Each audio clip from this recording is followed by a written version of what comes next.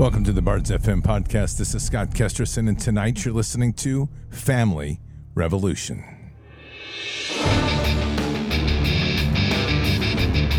This war is real. Fighting is everything.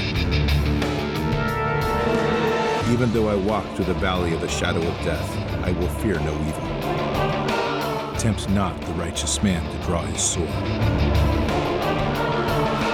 Conviction, righteousness, ruthlessness.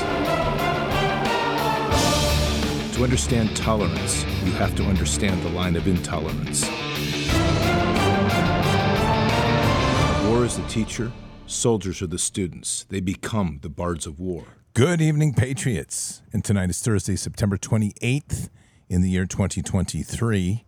And again, I'm going to be broadcasting with the Resistance Chicks all week. It's fantastic. Hi, Michelle. Hi, Scott Kesterson. How are you? I'm very well. I'm getting ready to email this link to your parents. Oh, please do. That's awesome. Okay. And so, I'm going to tell you, it is so cool because where their studio is, I have the coolest Airbnb, like right down the road, literally about 5 minutes walk. You were thinking like you were in the Hamptons or something. Right? Isn't it nice? Yeah, it's awesome. It's fantastic. It's like there's a lake there. You can go fishing. You could. You totally could. And they're friends of ours, by the way, who are spirit-filled and like super God people. That's totally cool. Yeah, it's awesome. Absolutely love that. Okay, so before we get going tonight, we have to address that looming issue of our fiat currency that's collapsing. We need to get your money out of those retirement savings accounts. Oh, yeah, that's right. I have to remind you. I'm not an investment advisor. Don't wear a white coat. Don't play a doctor or an investment advisor on TV. So I'm giving you my opinions. So do your research. There, I feel better about that now. That was good. Yeah, thanks. So you need to get your money out of those retirement accounts that are paper backed. And we want to get you into something precious metals, which is stable and will endure time, and you won't have a problem and the risk of a collapsing economy. And that's why you have Birch Gold.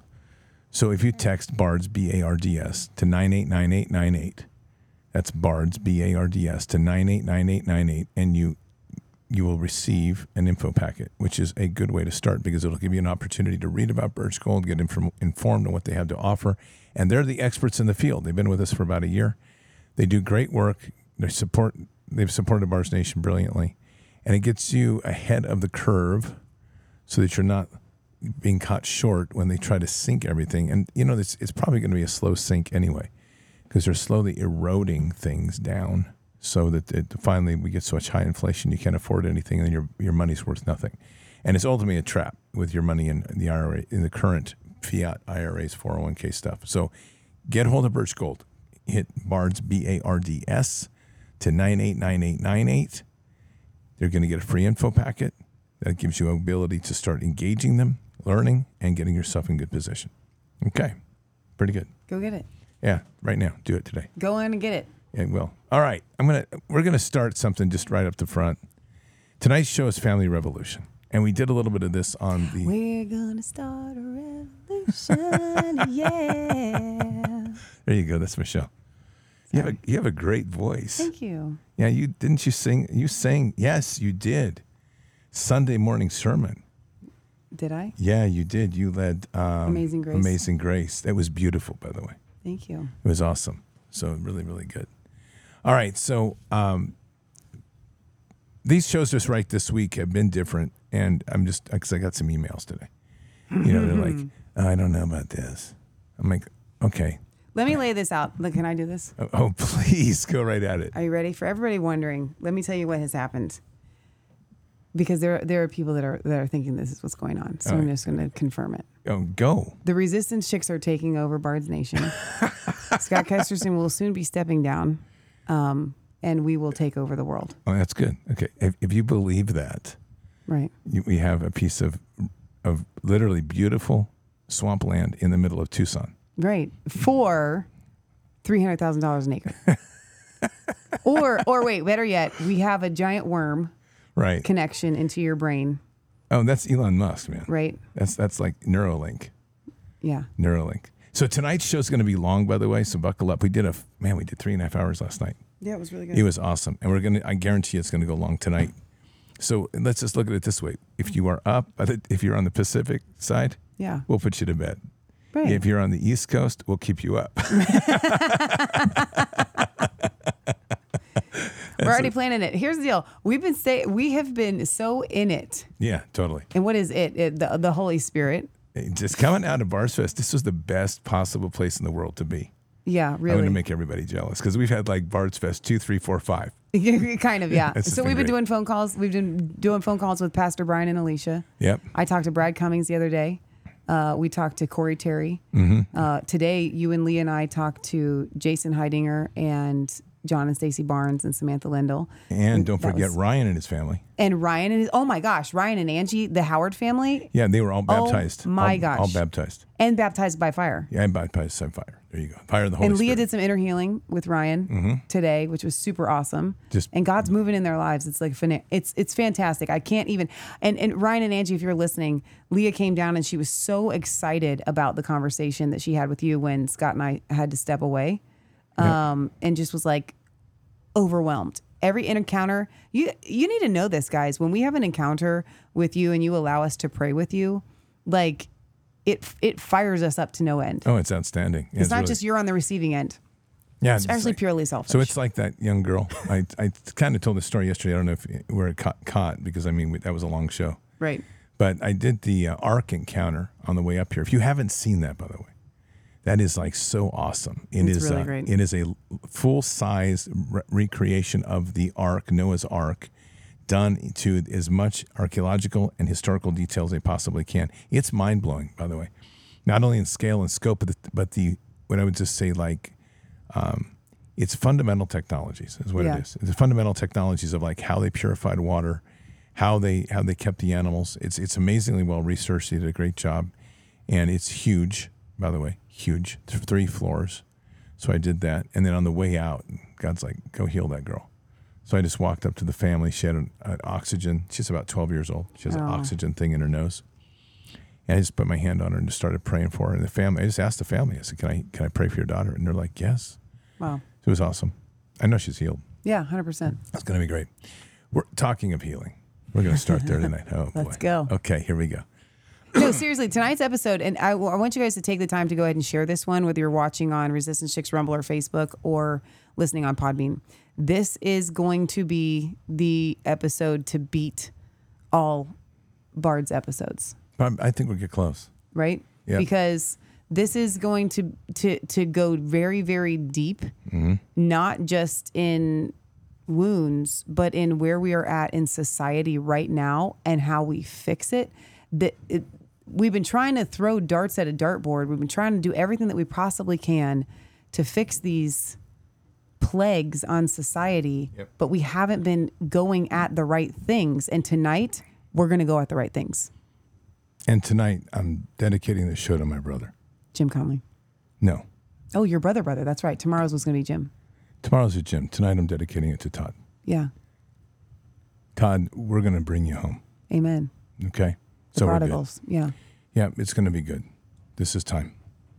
All right, so let's kick it, shall we? Yeah. Last night, we were up late, and we were up to like 3. Yep. All of us hanging out, chatting. And my mom. And your mom. And your mom was up later than me because I was falling asleep on the couch. You were, yeah. And then I had to stumble back to the AKA Patriot Gallery. And we had the Kansas Cowboy, which we've been referring to him as that for a really long time, but we're just going to start calling him Matt. So you guys are going to have to get used to that. Yep, it's pretty good. So here's where we started. As I was leaving, and Michelle and Leah were walking out, and I was going to jump in the Jeep and drive 2 minutes. You're 2 seconds away. Yeah, my 2 minutes, literally. Leah does a really nice prayer.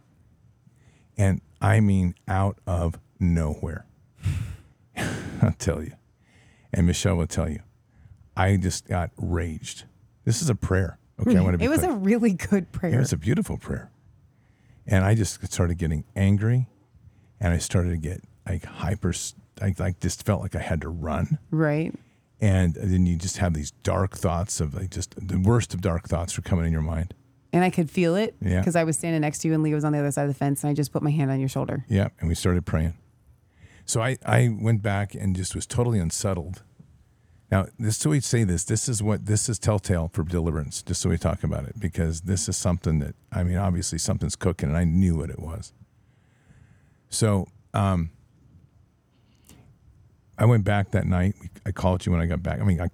I mean, I'm 2 minutes down the road, and I call you on the phone, and so we pray again. Right. Right. You were really agitated. Very. Very unsettled would be the term.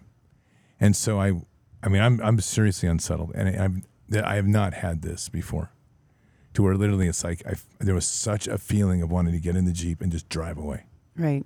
And then just all sorts of other convoluted nonsense, which we talked about on the show this morning. You guys can watch this morning show. So it's true. So I mean, all this is happening, and so obviously I'm pretty aware that like this is like the voice of the demons. I mean, and I say I lose sleep. I mean, this is literally how the war is going on in your head, and there's something that has to be separated. Yeah. So we came in this morning, and I came in, and Michelle's first thing is like, walls down, because I've got shields. No. It was so, and here's the thing, Scott Kesserson, I have your number because I've been there, right? You know, and you weren't shooting death daggers at me per se. But it was more like, it was a literal wall. Like, okay, it was like this. So it was like yesterday we're all happy-go-lucky and open and everything's fine. And then today it was just like, I am a closed book and you're not opening me at all. And so as soon as I said walls down, you're like, oh, here's my open book. Like you literally you were like a dog that turned your belly over instantly, practically, actually. It snapped you out of it that. It was good. So we did a great show this morning, which was great. Yeah, it was so a lot of laughter.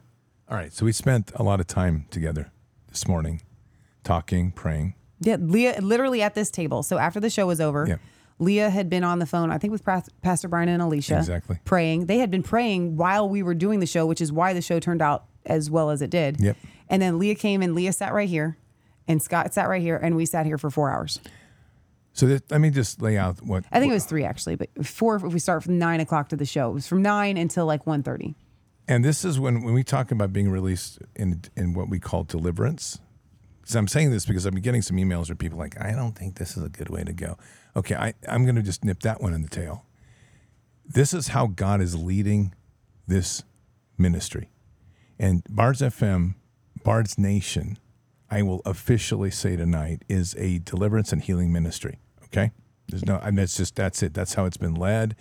We're teamed with Glad Tidings Church. They're a deliverance and healing ministry. And we're teaming in the threes with Resistance Nation, which is a healing and deliverance ministry.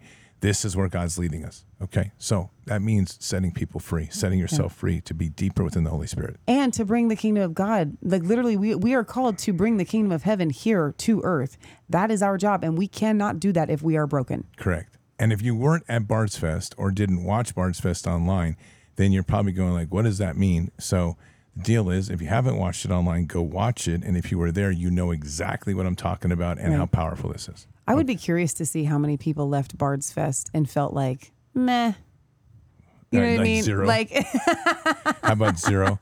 Zero. And the other thing is, what's amazing though, when you talk about the meh, what we're getting reports is of people that are like meh for the life that they went back to. Yeah, right. Like they are so dissatisfied. There are people that are they're going home and they're like, I can't live like this anymore because I have now tasted heaven. Correct, and that's really true. So one of the big things at Bards Fest, which was so impactful on me, was watching the healing of families.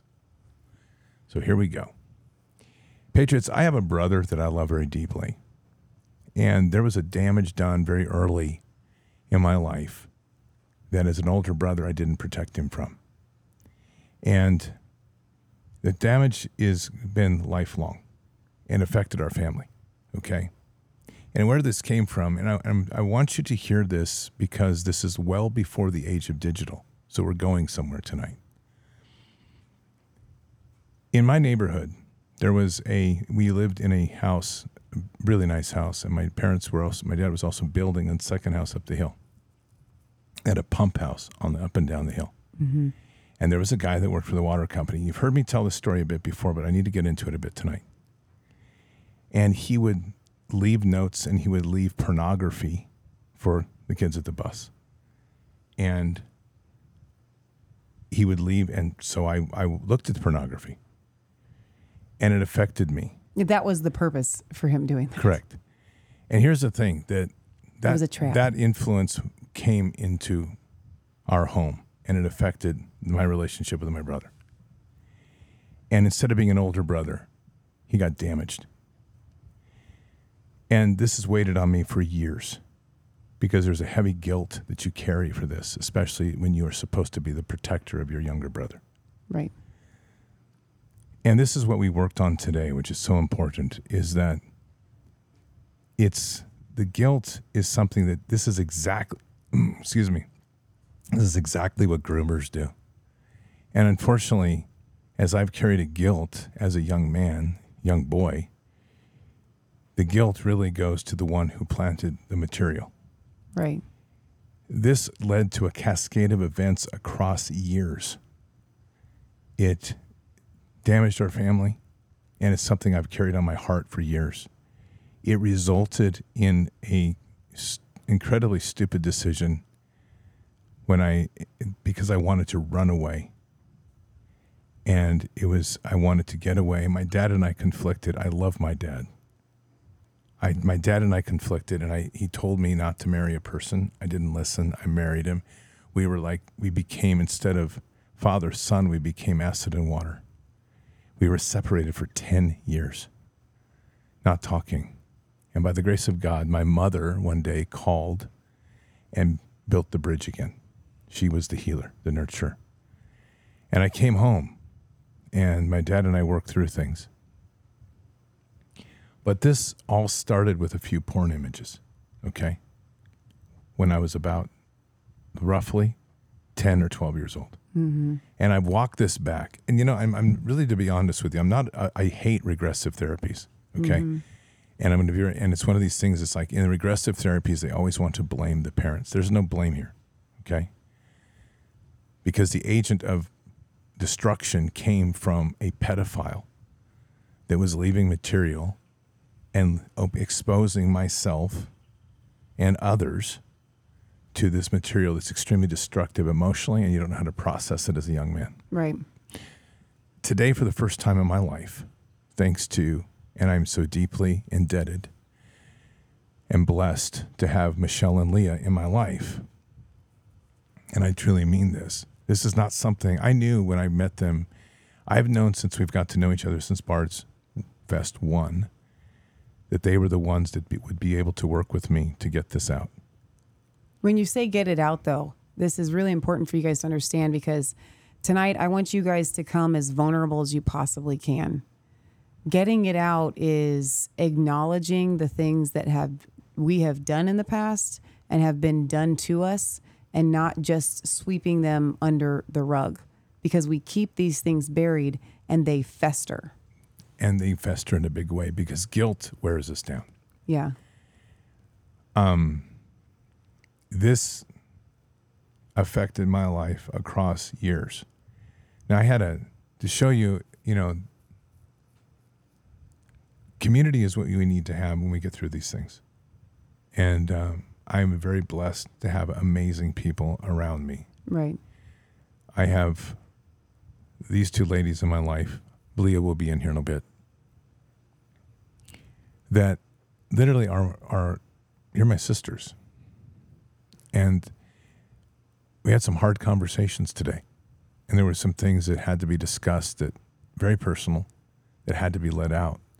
But these are people that led me through a process, along with Brian and Alicia from Glad Tidings Church. Corey Terry, who you've come to know at Bars Fest, gave me a call this afternoon, and he just said, brother, whatever it is, you need to understand we are with you, and we'll walk you with this. And this is what I'm talking about when we talk about people that love you and care about you.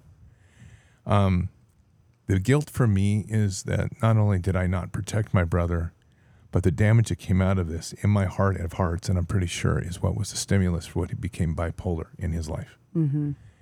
And it has caused a rift in our family, which has one I've carried on my heart. Right. Where I've had to take a step back is to realize, and this is why I'm really zeroing in on this tonight. So if you're all are wondering ultimately why I have such an absolute fury for pornography and for pedophiles. It's because a handful of images racked our family. Right. And my parents are some of the most loving people you could ever have. And they, for all they've done, this isn't something that you can necessarily control because we don't have the capacities within our society to do what we did today. Yeah. So back to, I'm going to step back a minute. If you're wondering, I'm thinking of one particular text today where somebody literally accused me of not being doctrinal. And I'm just going to say, go pray, because here's the deal. I know where I'm sitting right now in this path and why God put me here to create a ministry in Bard's Nation of deliverance and healing. Well, because that status, that sentence, essentially someone was saying when you're, I'm paraphrasing here, but talking about speaking in tongues or the gifts of the Spirit or all of that, that's not doctrinal. First of all, that person doesn't know Bible, and that's okay. You just don't. Second of all, the Bible says you'll know them by their fruit. And this past week, we saw almost 100 baptisms by water. I would a guesstimate of at least 200 to 250 people baptized by fire with deliverance, with literally being set free and coming out as completely different people, that you could see visibly on their faces and everything about them that they were not the same. We saw physical healings. We saw a woman come out of a wheelchair. There were literal healings here. Oh, so you cannot deny the fruit of where this is going. And just speaking from my own experience, since we've gotten home from Bard's Fest, we still, and you guys hear us say this over and over again, I'm just going to keep saying it until it's not true. We haven't been sleeping. I finally ate some this afternoon, ate a little bit last night. We haven't been eating very much. We've just been, because every second of the day, all the way into the evening, is being taken up of time where people are calling. We're walking them through just inner healing, prophecies, words of wisdom, getting people filled with the Holy Ghost, getting people saved in other countries. I mean, this is next level stuff. So you can come at me and tell me that what we're doing is not doctrinal all day long, but that would be like saying, hey, the sun's shining and it's actually dark out. Because I can see it. Just because you're not able to see it, I'm sorry, and I'm going to pray that your eyes are opened, but we're living it. And everybody that walked away from Bard's Fest, you can say it's not doctrinal, but everybody that walked away from Bard's Fest is going, my life is never going to be the same, and it's for the better. And so right there is the perfect segue. Okay.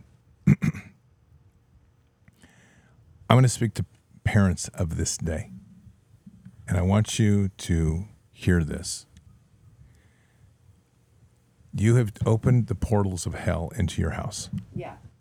You have allowed cell phones in your children's hands. You have allowed tablets into your children's hands. And you naively think that if you put parental blockers or other things, that you can control the access to what your children will see.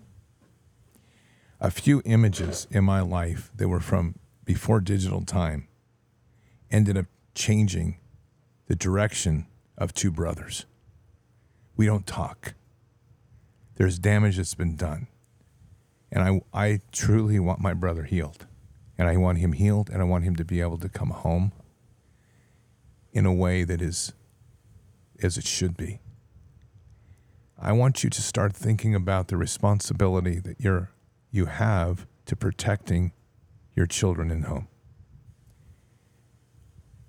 We have become dependent on a technology that is centered around corrupting the soul and the spirit. And at the center of this is it's destroying the families. And whether the seeds are now or in the future, the seeds are being set now to destroy it in the future. And you're talking about somebody who had that stripped from him because of a pedophile that was leaving images as an ambush. And this can't be anymore. Okay? Now, there's nothing that could have been done. I shouldn't say nothing. Maybe there's something that could have been done, but that's irrelevant. That's water under the bridge. And so as I prayed on this today a lot, and I worked through a lot today, and it was a heavy day because it's been years. I'm 50, I think I'm 58. I hope I'm right. Yes, I'm 58. I had to do a quick math. 58. And this is an incident that's been carrying on my heart for over 40 years. And it took that long for it to come to the surface, to be able to be worked with, to pray on it, to break the soul ties on it, which is extremely critical.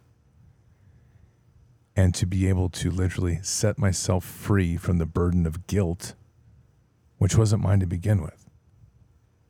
The guilt came because someone used me in a mechanism to just try to destroy me, in a sense, spiritually traffic me and weaponize me into my family. And that's the horrific part of this, is that that's what pornography does. Images set in your children's mind will shape them forever. It diminishes their intimacy. It destroys their vulnerability. It turns them into weaponized tools for Satan himself. And ultimately, what we don't acknowledge enough is that behind all of this isn't even the person. It's truly the forces of demons. And that's a language now we're having to come to accept because it's out of the church, and yet it should be at the center of the church. The demonic forces behind here are real. And the agents in play here are real, and they're targeting children. And even our sense of like children choosing, so to speak, to become change their gender. We have to start backing off on this because they're too young to even know. It's the groomers. It's the people behind that. And it's the spiritual forces behind all of this that's causing this. I pray for my brother. He's doing great. He's an amazing father. He has built an amazing life. But it's difficult. There's no healing between us. And there's a difficulty in my family, and we can't get together. So you can understand that in a family of 4, it always becomes 3 and 3. And I've had my issues of anger towards this because it's misdirected. And as misdirected anger, which is unjust, then we go through the process of I shouldn't blame him, and then I blame myself. I'm giving you this because I want you to understand what a few images did in my life. And kids now are being inundated with sexual imagery in these cell phones and tablets. So I'm going to put this out to every parent right here. I originally was going to call this show tonight Black Mirror because the phones are black mirrors. That's a satanic concept of bringing demons into your home.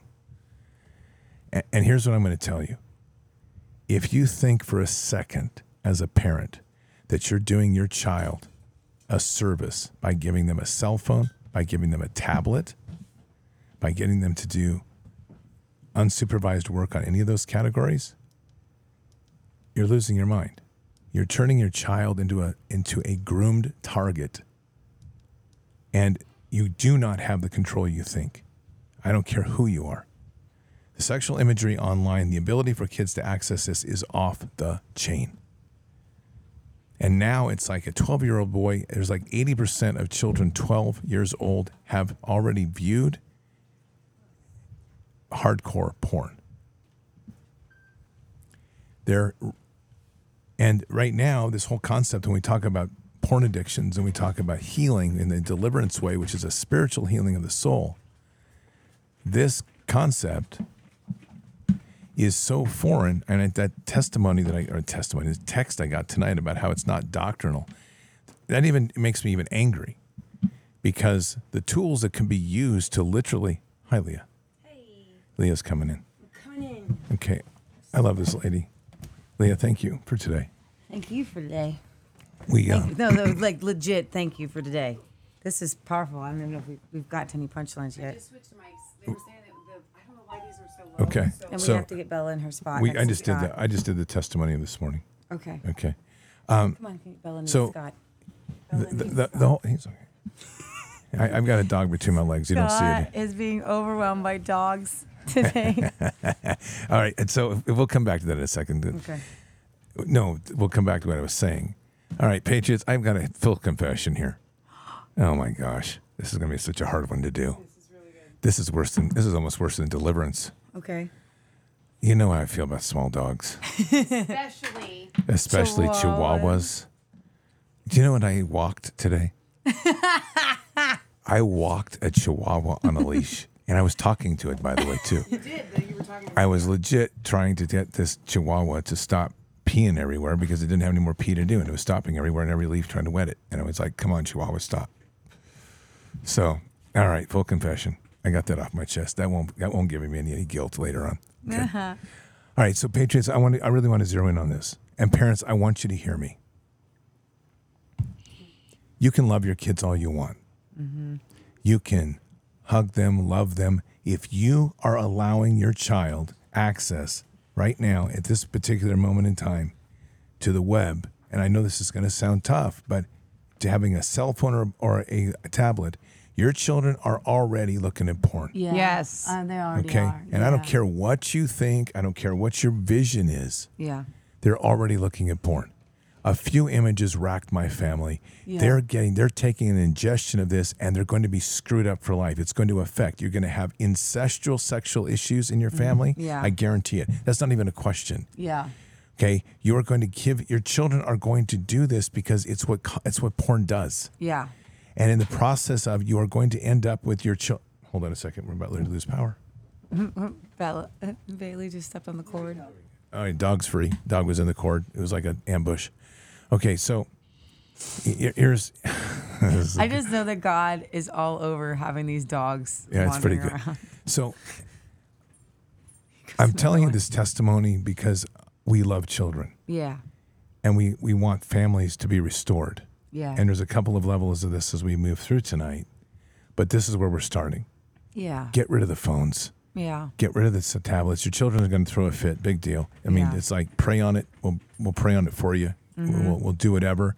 But you have to put your foot down to understand that what you're doing in trying to give them a digital world is you're exposing them to the most destructive force in their innocence and their soul. Yeah. And it's going to be stained for life Yeah. in one form or another. I've had 2 marriages in a relationship, all of them racked and destroyed ultimately because of that one node in my life. And I can tell you this honestly, because it destroyed my principle of understanding what a relationship is. Right. Relationships, rather than being blessed by God and a foundation of intimacy, became driven by sex. Mm-hmm. And once you start to make decisions driven by sex, you're not making a decision for a relationship, you're making a decision based on the flesh and pleasure. The ripple effect on my life is real. And the consequences and the scarring is real. I left the family for 10 years. That additionally another wound for my brother. It was a very difficult wound for my parents to endure. And yet, because they are who they are, because they provide infinite love, and they do. My dad and my mom had me back when the time was right. When my mom called, they wanted me back anytime. But my mom finally broke through, and I came home. My dad and I worked together, and that's what the healing was, by the way. We worked in construction in his business together for it was about a year. And we had some tough conversations, tears, hugs, but we worked through the differences. And today I am so deeply blessed to know that we live in the same house, and I will make sure for the rest of their lives they will always be taken care of. It's because the love I have for them and has been built over fire and driven now by the loving God and the Holy Spirit has managed to heal me from a long time, and it's healing us as a family. But when you're a parent and your child is now at that critical moment where it's the most vulnerable, where the attack is the most extreme, ask yourself a question. Why would you throw your child into that gauntlet? This is an insane situation here that people are not paying attention to because the child wants to be up with the Joneses. They want to be able to have the latest app. They want to do the cool things. Stop. I'm literally making a statement here. Stop. Because all of this is the root of a long-term destruction of the family and a long-term destruction of the spiritual innocence of the world. Yeah. Leah? One of the words I think that the Lord gave me was people are consuming one another rather than loving one another.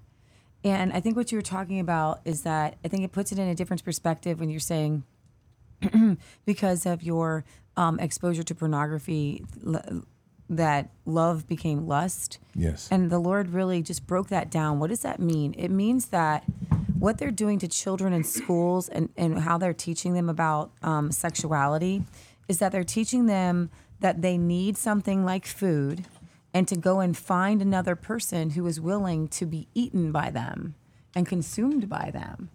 And that's what the whole idea of consent is about. Yes. Because if you're loving someone, you're actually giving them a gift. And I think that that's the whole focus of this episode tonight is about love, and sexual relationships should be about giving a gift and receiving a gift. And if either party does not feel like they are in a giving and receiving relationship, then it's a consuming thing and it's lust, then it is diabolical in the eyes of the Father. And in the reality of how it plays out. Yeah. I think that's the other part, is that we're not going to go as deep as we will, but we are going to step a toe into your bedroom tonight. Yeah. Okay. And that's literally, it's the principle of motivation of what Father gave us as a way to be together. There is the purity of marriage, which has been thrown out the window thanks to the 60s sexual revolution. Mm-hmm. I mean, anymore. Speaking of which, though, that's why we titled today's show The Family Revolution. Thank you. Yeah. Amen. It's the complete opposite of the sexual revolution. Yeah. We're unwinding that Yeah. we are. tonight. Yeah. And that's exactly right, because we're trying to restore what Leo was just hitting on. We have to get back to the purity of love. Yeah. And the purity of love it's not based in the physical. Mm-hmm. A marriage is built ultimately, and look, I'm talking this. If you want to talk about me walking this, I would get an F. Okay? But Father's rebuilt me and redirected me and taught me now about the love of a plane of spiritual.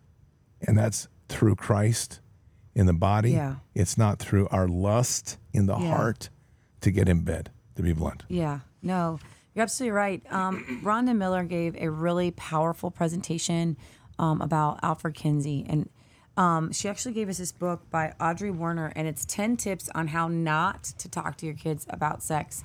And in it has a lot of really good research about how we went from a very moral society, and this actually goes to Jaron Jackson's teaching on common law.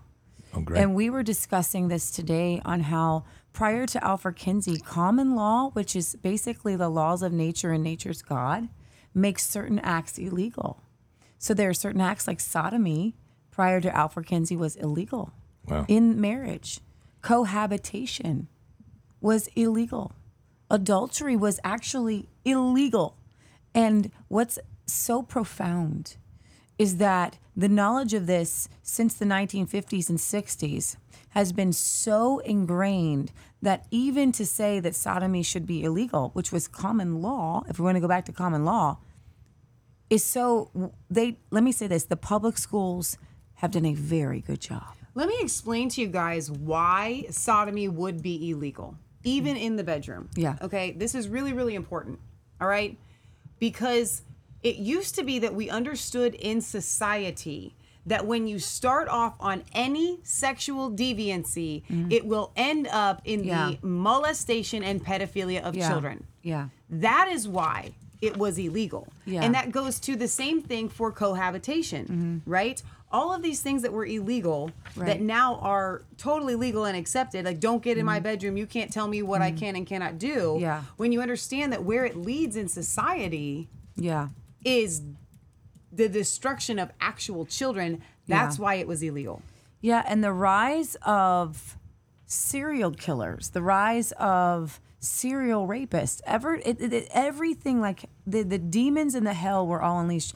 And this goes to having a conversation with Brian and Alicia of the Church of Glad Tidings.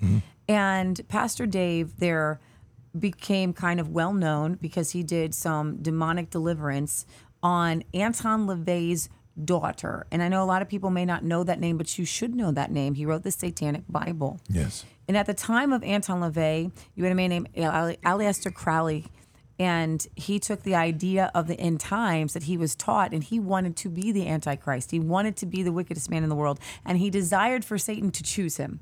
So he went about on this crazy sexual deviancy. And what's very interesting is right all around the same time, what the Lord was showing me was that these men were doing these satanic ritual acts to unleash a horde of demonic sexual beings upon the hearts and the minds of the children. And if you were born in the 60s, 70s, 80s, 90s, and on, you are now born into a world that has unleashed the bowels of hell to destroy the very purpose of God's creation, which is that we would be fruitful and multiply, and that God's kingdom would be filled with children. Oh, I'm going to do it. Okay. We're going to continue with this, but I want to hit something. We've been talking about this all day. I've been praying on it. This is a wild one. Here we go. Okay. 60s revolution introduced birth control. And I was just praying on this today, and this is what God shows. You see, it's never been about, I'm going to use women collectively tonight. Yeah. Just hear me. This is metaphorically, you are Eve. Yeah. And collectively, men, you are Adam. This is for tonight's talk, okay? Or for this example, anyway. Birth control was introduced in the 60s like the apple to Eve. But the target has always been Adam. And so what has evolved out of this, because ultimately, as we will discuss more in a minute with eugenics and Margaret Stanger and all this insanity, was to destroy the fertility of the man. Yeah. Okay. So we go back to porn, and we go back to the legacy of what it does, and it devalues your purpose. And as a man, which I am, believe it or not, yeah, I do. There's no question here, trust me. I am a man, and over this time of span, the idea of having kids became an option. And sex in a relationship became the primary. So the relationship wasn't about prospering for kingdom and having children. It became for pleasure of the flesh. Yeah. I've told you I'm going to be candid tonight. So you're learning all about me, whether you wanted to or not. And like your kids are probably going, what? So whatever, you'll get over it. Because it's all for the betterment of the family. Men, I'm going to talk to you right now. So listen.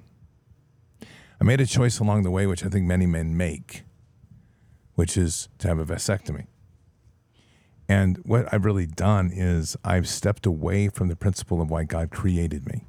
And God created me to build a kingdom and prosper. Boom. Now, at Varsfest, we had Pastor Paul Cantrell, which, by the way, they have 10 children and a new one on the way. Woo.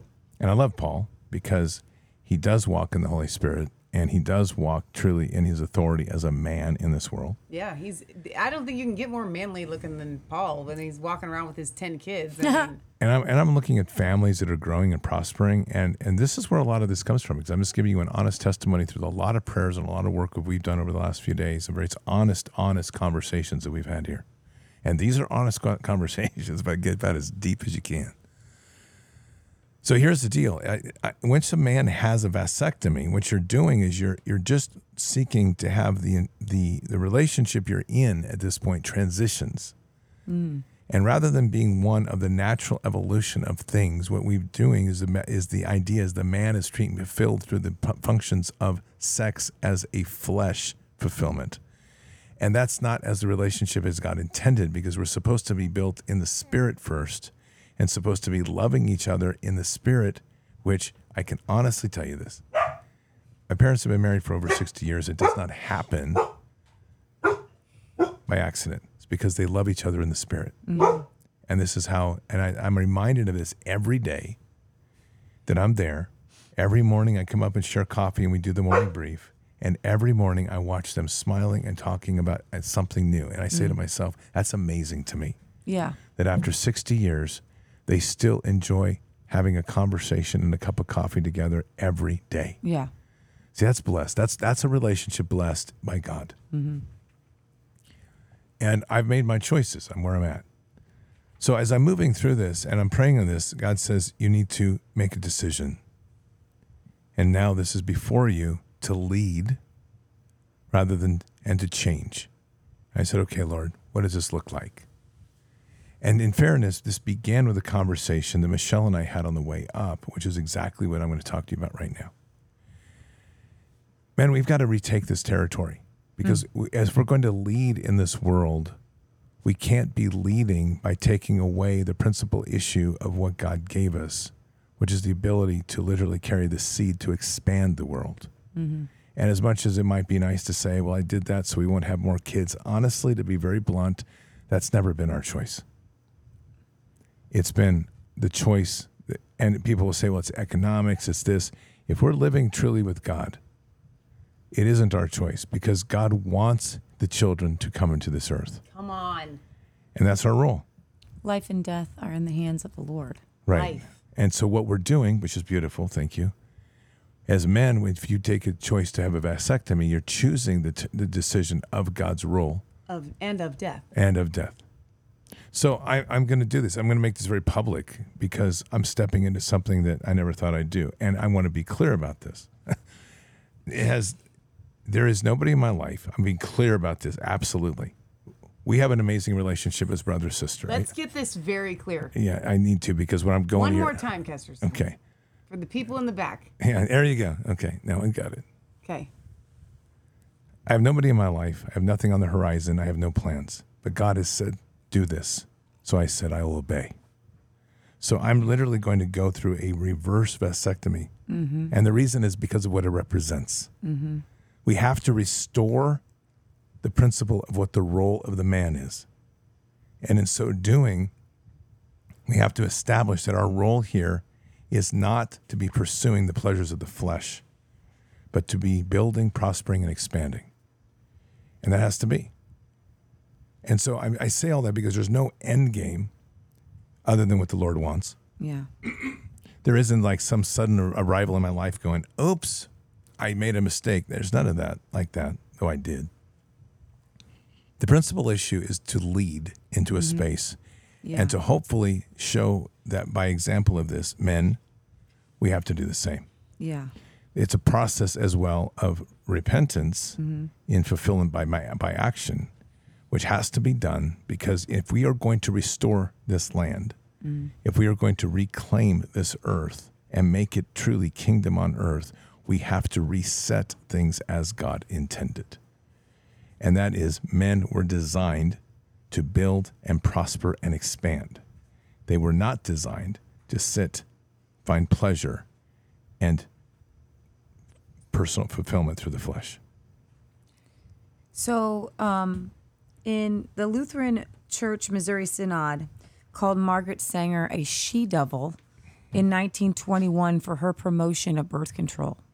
But by 1963, Alfred Kinsey had done so much to destroy the psyche of Americans. The Protestants, even the conservative denominations, were on board with the limitation of family size based on Alfred Kinsey's and Margaret Sanger's work. In 1964, for example, the same conservative denomination that had denounced birth control so forcefully before, the Lutheran Church Missouri Synod made an official announcement permitting its use. Many denominations did not record the change of position in official church documents, but it can be seen in the change of teachings as well as the record of birth rates among clergy and church members. Prior to 1965, it was actually illegal for married couples to use contraception in America. That's very interesting. Until what year? Till 1965. And then 7 years after the Supreme Court struck down all of the Christian laws against birth control use for married couples, in 1972, the Supreme Court made birth control use legal for unmarried couples because birth control was actually illegal longer for unmarried people. Interesting. And these are common laws. So again, Jaron Jackson's doing common law. Right. And this is stuff that we have to unlearn. If we're going to unlearn the system that we're in, we have to relearn God's common law. And the laws of nature, nature's God, show us that through the Word of God, we can see that there's never an incident at all in the Bible where anyone in the Bible desired not to have a child.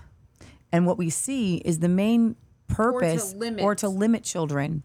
But what we do see is often when these women become main characters, we see it's because of the blessing or the desire for children.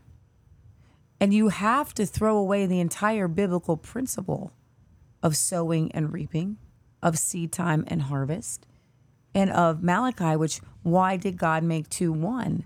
To create a godly seed. And before this time, when you were reading the Bible, most Americans don't read the Bible. And when you actually read it from beginning to end and you see the stories and you hear Sarah begging God for children and you see Rachel and Leah, which God, one wife, okay, Rachel and Leah like fighting to have more children. And you see God tell Abraham, your children will be as the stars in the sky and the sand of the sea. Something went terribly wrong. And we have to understand that we have been brainwashed. And you said something, and I'm going to pull a Brad Cummings. Brad Cummings, I love this man. But if you say something and it's kind of like a negative confession, it hurts him. And so he will correct you. And it's beautiful.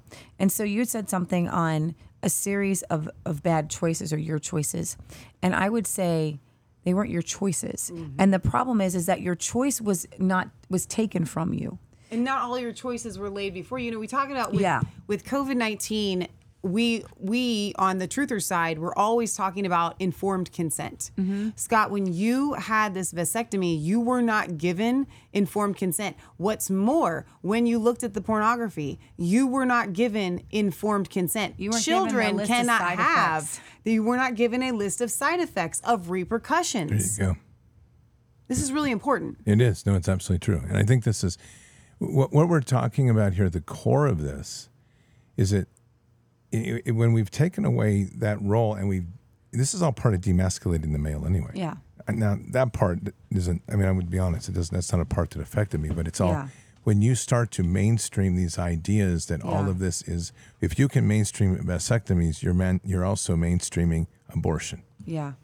You're mainstreaming abortion. I think Christians they often stop at one spot, but they don't recognize the creation of why you're created. And I think that we have a whole generation of young people that do not understand who they are, why they were created. That's good. And that's why you have the end of birth control. And we call it this. So we did a whole episode, and I highly recommend all of you watch 3 episodes. Margaret Sanger, eugenics, and what we call population control. Mm-hmm. And so when you recognize that population control comes out of the demonic idea of eugenics. And eugenics is that you can breed people. And you can't breed better people like the an way animal. You would breed an animal. So if somebody had an alcoholic father, then you would sterilize them, or you would make sure that they could not have any children. Mm-hmm. And that takes away the sovereignty of God. It takes forgiveness away. And so when you go back to the origins of the Margaret Sangers, who were going against the common law and Christianity, who did call her the she-devil, there was no birth control, none, before that was mainstream, before Margaret Sanger took it around, and she took it to the inner cities, to the prostitutes, and she wanted to eradicate, and the devil wanted to eradicate the undesirables. Now, I want to hit on something really quickly, and I want to make sure you guys can hear us, and just let me know on the Blue Snowball whether you can hear us or not. We had some mic issues earlier. I want it closer to you, Scott, because your voice isn't as loud as ours is. Okay. If you have had a vasectomy, if you have had an abortion, if you have had your tubes tied, or you for any reason whatsoever think that you should limit the number of children that you have, you were the target of MK Ultra mind control because they didn't want you to have any more children. That's really well said. Because they believe that you are the undesirable and they do not want you to breed more than necessary. Well said. And part of that, by the way, and it has to go into factor here, integrated in with that mind control is economic warfare. That's good. Yeah. Okay, because what they have done, if you look at the large families, there was a family when I was working in about 1999. I was up in Greenbush, Minnesota. 20 children. Holy smokes. 20 children. I've And- never met that many. And it's all good. It was just like, here we talk about it. It was Yeah. a farm family, traditional, right? Right. So once you go after, when you take the mind control issue, which is the cultural propaganda and on the large scale, and you add to that the economic warfare model, and then there's as we are learning with all of what you just presented, there is a legal lawfare element Yeah. changing things. From about the 1960s on, the war was waged against the American family to diminish the size, to make Yeah. two a standard, to make it Yeah. unaffordable for many to have more, right? Yeah. And ultimately to change the laws that then allowed for more control of the family. And if you look at that transgression or the progression of where we are, Yeah. transgression is probably good too. We arrive at this point now where the family is completely blown apart. Yeah. We're now having pornography on high speed flowing into any household that has a cell Yeah. phone or has a smartphone or a tablet. You have the idea that children having one is ideal and it's a burden and you want to stop any of that. And all you've talked about here is this institution where the worship has gone from God prior to 1950s to where it has increasingly gone to the worship of state and laws, Right. which is literally Romans 18 to 32. He turned them over. They ceased to worship the creator. Instead, they worship the creature, Yeah. right? Right. So in 1952, John D. Rockefeller, he's the son of John Jr., the grandson of John, established the Population Council to look at population control. Fred Osborne, president of the Eugenics Society, ran the day-to-day operations. So you've got 7 years after even after the Nazi concentration camp, you still have the Fords, the Carnegies, the Rockefellers are all about eugenics. But because people caught on to the term, see, the devil puts something out and people get disgusted by something. In eugenics, they used to have the model family competitions, and they would encourage, the eugenics actually encouraged the good breeds, I guess, to breed. When it came to Margaret Sanger, she didn't want anyone children. to have children. This woman was demonically possessed. And so you see that you've got it started with the origin of species with Darwinism, with totally racist, by the way. And you see that there were men who decided, let's take utopia into our hands. Let's do, and that's exactly what's so funny is that we blame the Nazis, but the Nazis got the idea of the pure race from American eugenics. Yes, they did. And let's keep in mind, guys, it was considered, quote, the science. It was considered the science. That's eugenics trust was the the science. science. Exactly. So Margaret Sanger went even deeper and decided we don't want any children whatsoever. So let's talk about Margaret Sanger for a second earlier, because Scott, and I hope you don't mind me getting a little bit deep in your healing from earlier, but you had your vasectomy done at a Planned Parenthood. Yes, I did. And we cut the soul tie with Planned Parenthood, because how can you, Scott Kesterson, until you have done this, call out Planned Parenthood for abortion, Well said. right? If When you you have went- used them to cut off your own seed. Yeah, I don't disagree. Right. So these are the kinds of steps that if we want to shut down the evils in this world, we're going to have to take into stock the things that we have done. So this is what the devil does. There were certain people that tried to cast out demons, and they said, "Peter, I know, Paul, I know, but who are you?" And so we have a whole church, and I will tell you this, and I know this is a heavy weight, Here it comes. but the church has not been able to stop abortion Uh-oh. because they're murdering children too. Fact. They are committing. Here's the thing: no one is forcing you to have a sexual act. Yeah. Okay, if It's that is not like breathing. Okay. Here stand 3 celibate people in this room. We ate food today. wasn't wholly necessary. Drank water, little bit more necessary. Air, Right there. vital. Okay, sleep kind of isn't- is not totally necessary. On the list of things that are necessary for life, Oh, but sex Michelle, is at the bottom. When you're married, it's necessary. It is not. Get over it. The Bible is not that big a deal. If you got problems, listen. We are to crucify the flesh. But in the marriage, you're allowed to be fully flesh. You are not, and we're going to get into that in other episodes. This is, guys. It's the you're in only for a treat. area where this you're is like, not the first you're episode. like obese. Exactly. You know, they it's take like- the scripture that says the marriage bed is holy and undefiled. And they make it so that you can do anything. You can look at porn. You can do bestiality. You can do orgies. You can do homosexuality, homosexual acts. You can do all these hosts of things. Okay, because the marriage bed is just completely holy and undefiled. But here's the thing. Lie. This is what you say it. If a farmer goes and he plows a field and he takes the seed and he just throws it to the wayside, there's a spirit of death. Oh, come on. Okay. Can I just take that one? Yeah. Because You can have it. You got it. no, because there are phrases in society that have been totally sullied, you know? And they would take a woman, they would say like, oh, they just plowed right through that woman if they had sex with her abusively or whatever, right? They use that word plow. Where does it come from?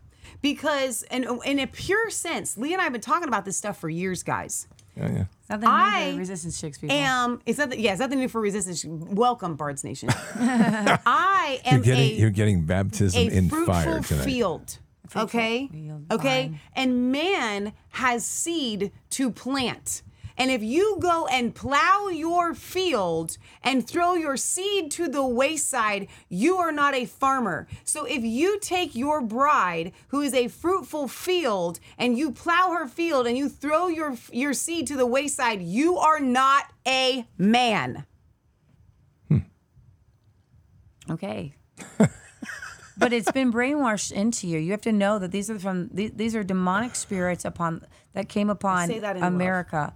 And well, we say that too if you haven't butchered an animal, but Michelle, this is please even tell more us how so. you really feel on Rumble. Thank you, Dem on Hunter. The point is that I started to cry and mourn when Donald Trump spoke about negotiating between the pro-life and the pro-death cult about how many weeks we kill children.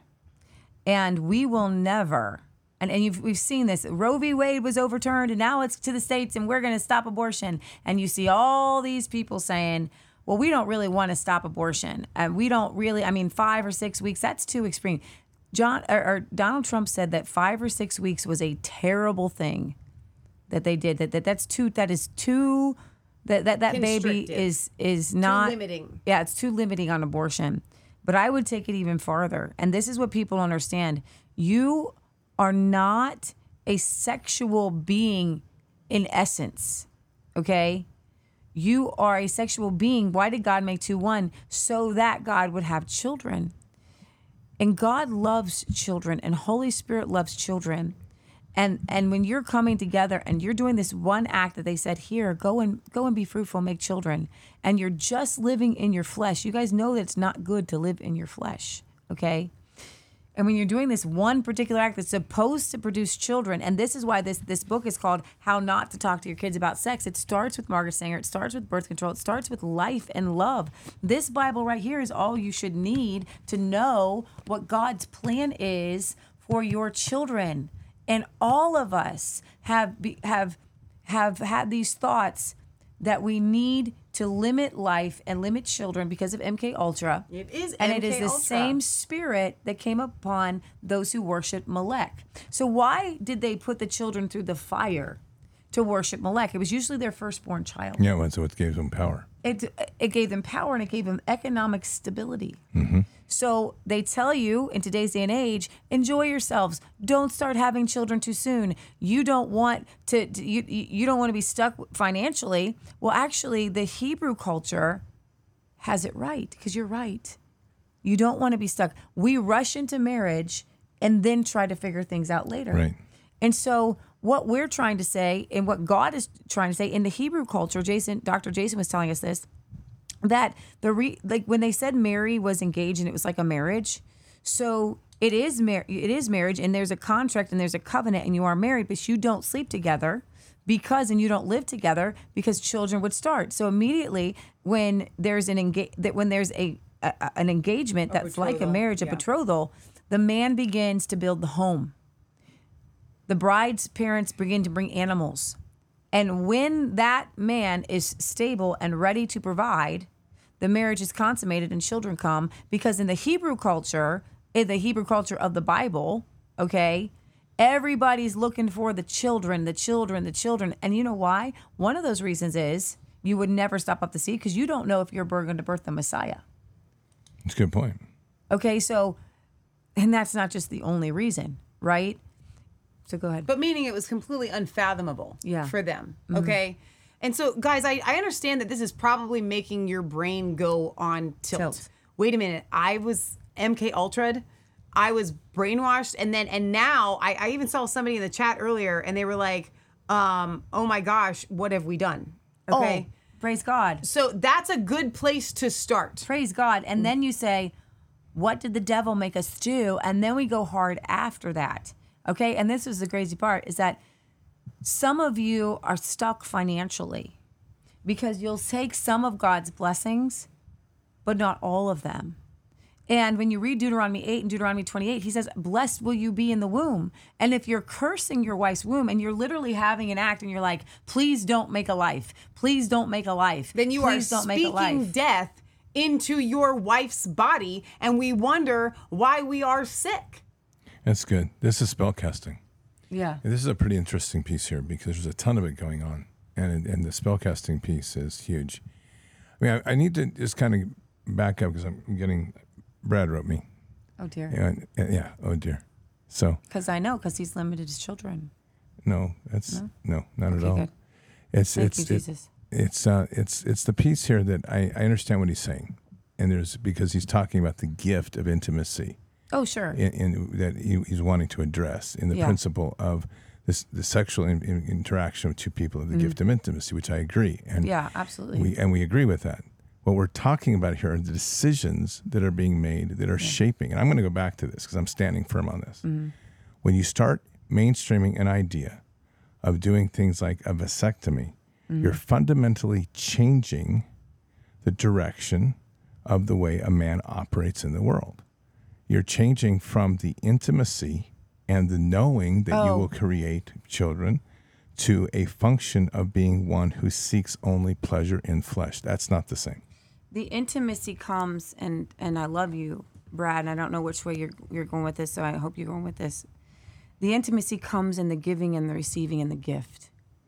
As a woman, the desire of every godly woman, and I will tell you this, is to have as many children as God sees fit. And the desire of her husband and the intimacy is loving the essence of who God has created your wife to be. It's not a mechanical act. It's God created a woman to receive a seed, and God created a man to create. And then the love that I've really seen is when couples say, hey, do you want to make a baby? Do you want to make a baby? Do you want to create life? And when a man holds that child, to limit the gift is God limit children. He wants more children and more children and more children. And when you look at the Cantrell kids, and you can't imagine this world without every single one of them, because I will tell you something.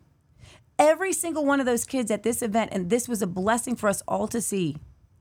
I was praying for people to get deliverance, for demons to be cast out. And I'm telling you something. There would be some people that would not be in heaven if it weren't for some of these Cantrell kids. They have stepped into the calling, and Paul and Christine grasped this intimacy. And I guarantee you that Paul and Christine are incredibly intimate. And they love each other at a level that I don't think people do. Because when you love your wife's fertility and you love your husband's seed, and you're like, look at this child, that's my husband and that's me, and there's another one and there's another one and there's another one and there's another one, and it's blessing after blessing after blessing after blessing after blessing, and you're saying to God, stop with the blessings. No one says to God, stop with the blessings. And we have a testimony from John and Stacy, because John and Stacy had some economic hardship. She was going to have a tubal ligation. They scraped her uterus. They did the deed right the morning of, and they thought that the scraping would happen, and they got pregnant. And which one was that? I'm going to miss which kid it was. Gregory. And Gregory hates to tell this story. And why does Gregory hate the story? Because he wasn't wanted. And he wasn't wanted. And John and Stacy, when they realized that they didn't want, there was a point in their lives where they didn't want Gregory. They were like, but no, we want Gregory. He's here. And you're not an accident. And you're purposeful, and we love you. And trying to convince a child that they're supposed to be here when you tried. She says if it was sooner, she would have had an abortion. She would have killed this child that she grew to love. And there are many people who totally agree that abortion is sin, and totally agree that abortion is murder. Okay, and we can have the discussion on some birth control is also abortion. Okay, but the intimacy comes in the essence of why God created marriage, why he created family. And it wasn't just to give two people to have a sexual desire fulfilled. I want to add something people. to this, because I know we're springing this show on you, Brad, and normally we bring Brad in on a lot of these kinds of things. So we're springing it on you. We barely brought in Brian. Right. So here's the deal. This show, I'm going to guess that most married couples get intimacy. I don't need to preach intimacy. I don't need to preach to anyone the benefits of intimacy between your spouse. Y'all got it. So tonight, we're not going to talk about that, because honestly, the only place that it fits is with what Leah just said in this context, in this conversation, is that you will actually never be more intimate with your spouse than when you come together to have sex to produce a child. Your intimacy because will what never you're doing be stronger is than you're in that moment. valuing the purpose of that of your spouse's But this isn't. body. But tonight's show isn't about that, because if in tonight's show we focus on that, we're already too weighted on the side of we just have sex because we need each other and because we're close and it makes us one and we are just becoming so great together and all that. Everybody gets that. They've got it, and they've taken it way too far, to the point where now we don't need, it's all about that and not about having children. So we're not going to throw the weight on that side tonight, although it is still a valid thing. That's correct. I mean, I think this is the whole point here, and I'm not going to budge on this. I mean, because I walked a path that others haven't. Okay. Yeah. When we start to take away, and this is where the root down is consequence and accountability. Mm-hmm. Okay. What the birth control methods do is it strips away the consequence and accountability. Right. And so what it does. Thank you. All right. This is the core of it. That's it.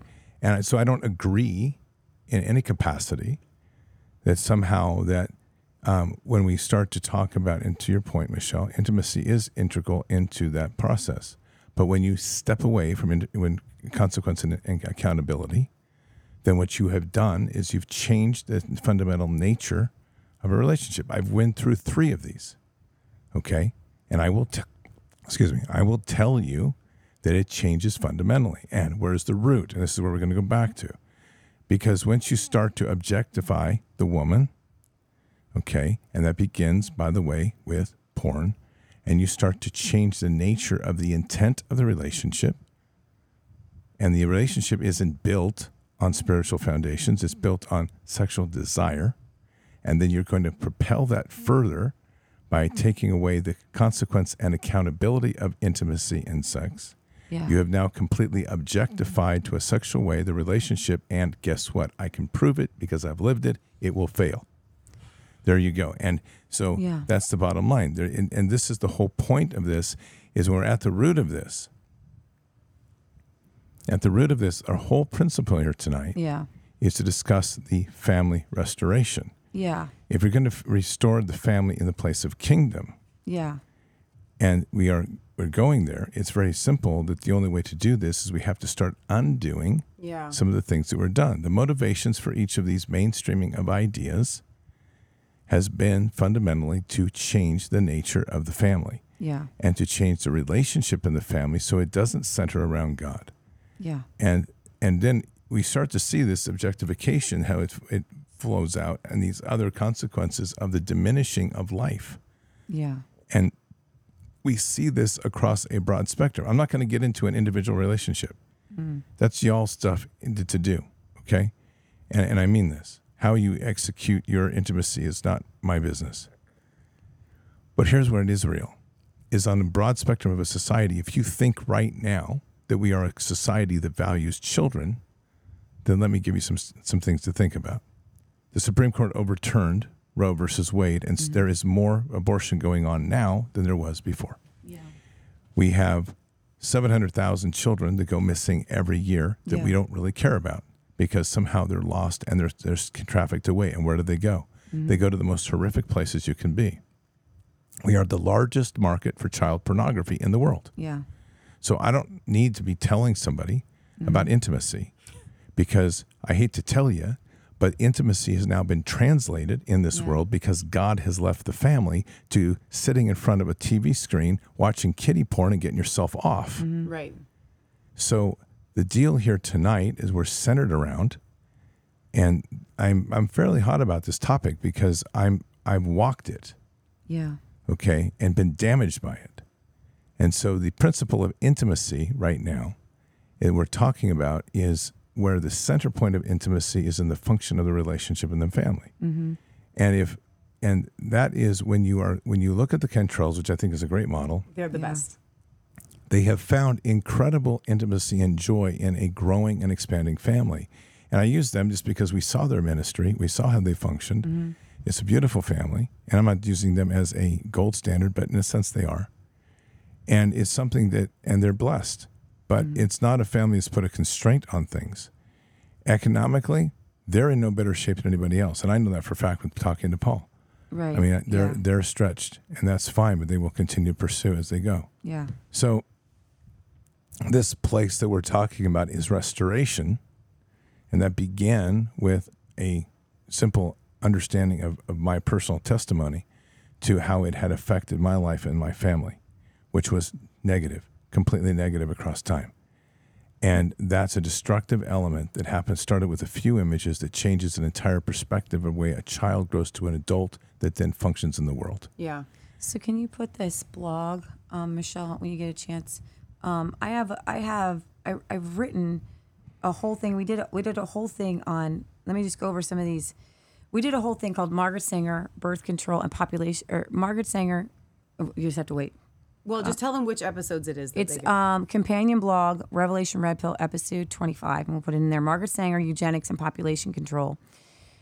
You are a cog in someone else's system. You are a pawn, a piece in someone else's game. Communism is the disease of the East. Progressivism is the disease of the West. If you want to find out exactly what ails this nation, it's not so much the anarchist teachings of the radical communists, but their more powerful, more organized, wealthy elite cousins, the progressives. Progressives disguise themselves as the helpers of mankind. They are the Bill and Melinda Gates who rob the poor and then control them through a favorite sleight of hand term, philanthropy. People who have made millions are either scamming, charging too much, or not paying their employees enough. They likely make deals with bankers and post-Federal Reserve. They are issuing monopoly money to make more monopoly money. Where does Margaret Sanger and Planned Parenthood fit in the globalist agenda, and how do eugenics tie into the end times? Follow the breadcrumbs. Darwin and Darby, a loss of solid theological foundation in favor of the new, the extraordinary, the discovery of new ideas give way to mysticism, Mormonism, Seventh-day Adventist, Darwinism, evolution, Darbyism, and their prophecy conferences. Deuteronomy 28 says, "And all these blessings shall overcome you and be upon you and overtake you if you heed the voice of the Lord. You'll be blessed in the city, you'll be blessed in the field. Blessed shall be the fruit of your body." And it goes on. "And the Lord shall make you to have a surplus of prosperity through the fruit of your body." Do you have a surplus if you have one or two? That is not a surplus of your livestock. If you're going to have cattle, do you limit them to one or two? Population control is a myth. And there were some more that I had written. I had tears in my eyes when I recognized that people were killing children. And there was an act called in 1873, and it was the Comstock Act. And many of you don't know, there's a little statue in New York City, and it's a girl, and she actually represents a child saying, "Let me live." And that's why the left spray paints this child, because it's a pro-life statue and it's against birth control. And that's why Planned Parenthood hates that statue. And at one point, New York City outlawed birth control, outlawed sodomy, outlawed cohabitation. And it wasn't that long ago. No. And this is the horde of demons that have gotten, and the doctrine of demons that has got into the church. And the church is teaching a doctrine of demons, and they're limiting life. And that is one of the major reasons why we lose. Because we're actually making compacts with devils and demons and the doctrines of demons.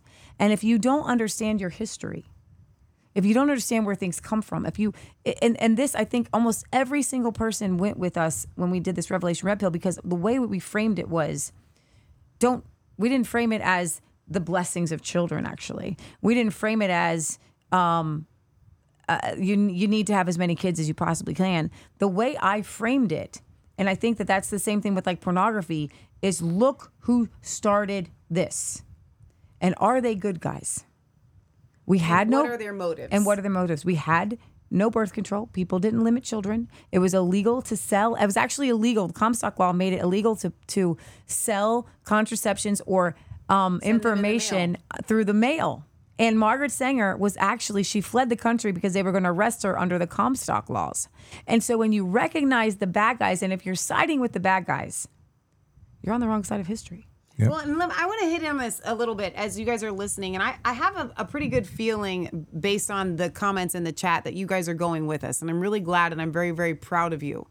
But you need to know something, that every single time Leah and I bring this up or have brought it up, there's always the demons that go screaming that say, "Don't get in my bedroom. This is between my husband and myself." And societally, that has historically not been true for Western civilization. Yeah. And I like that word, civilization. Yeah. Okay?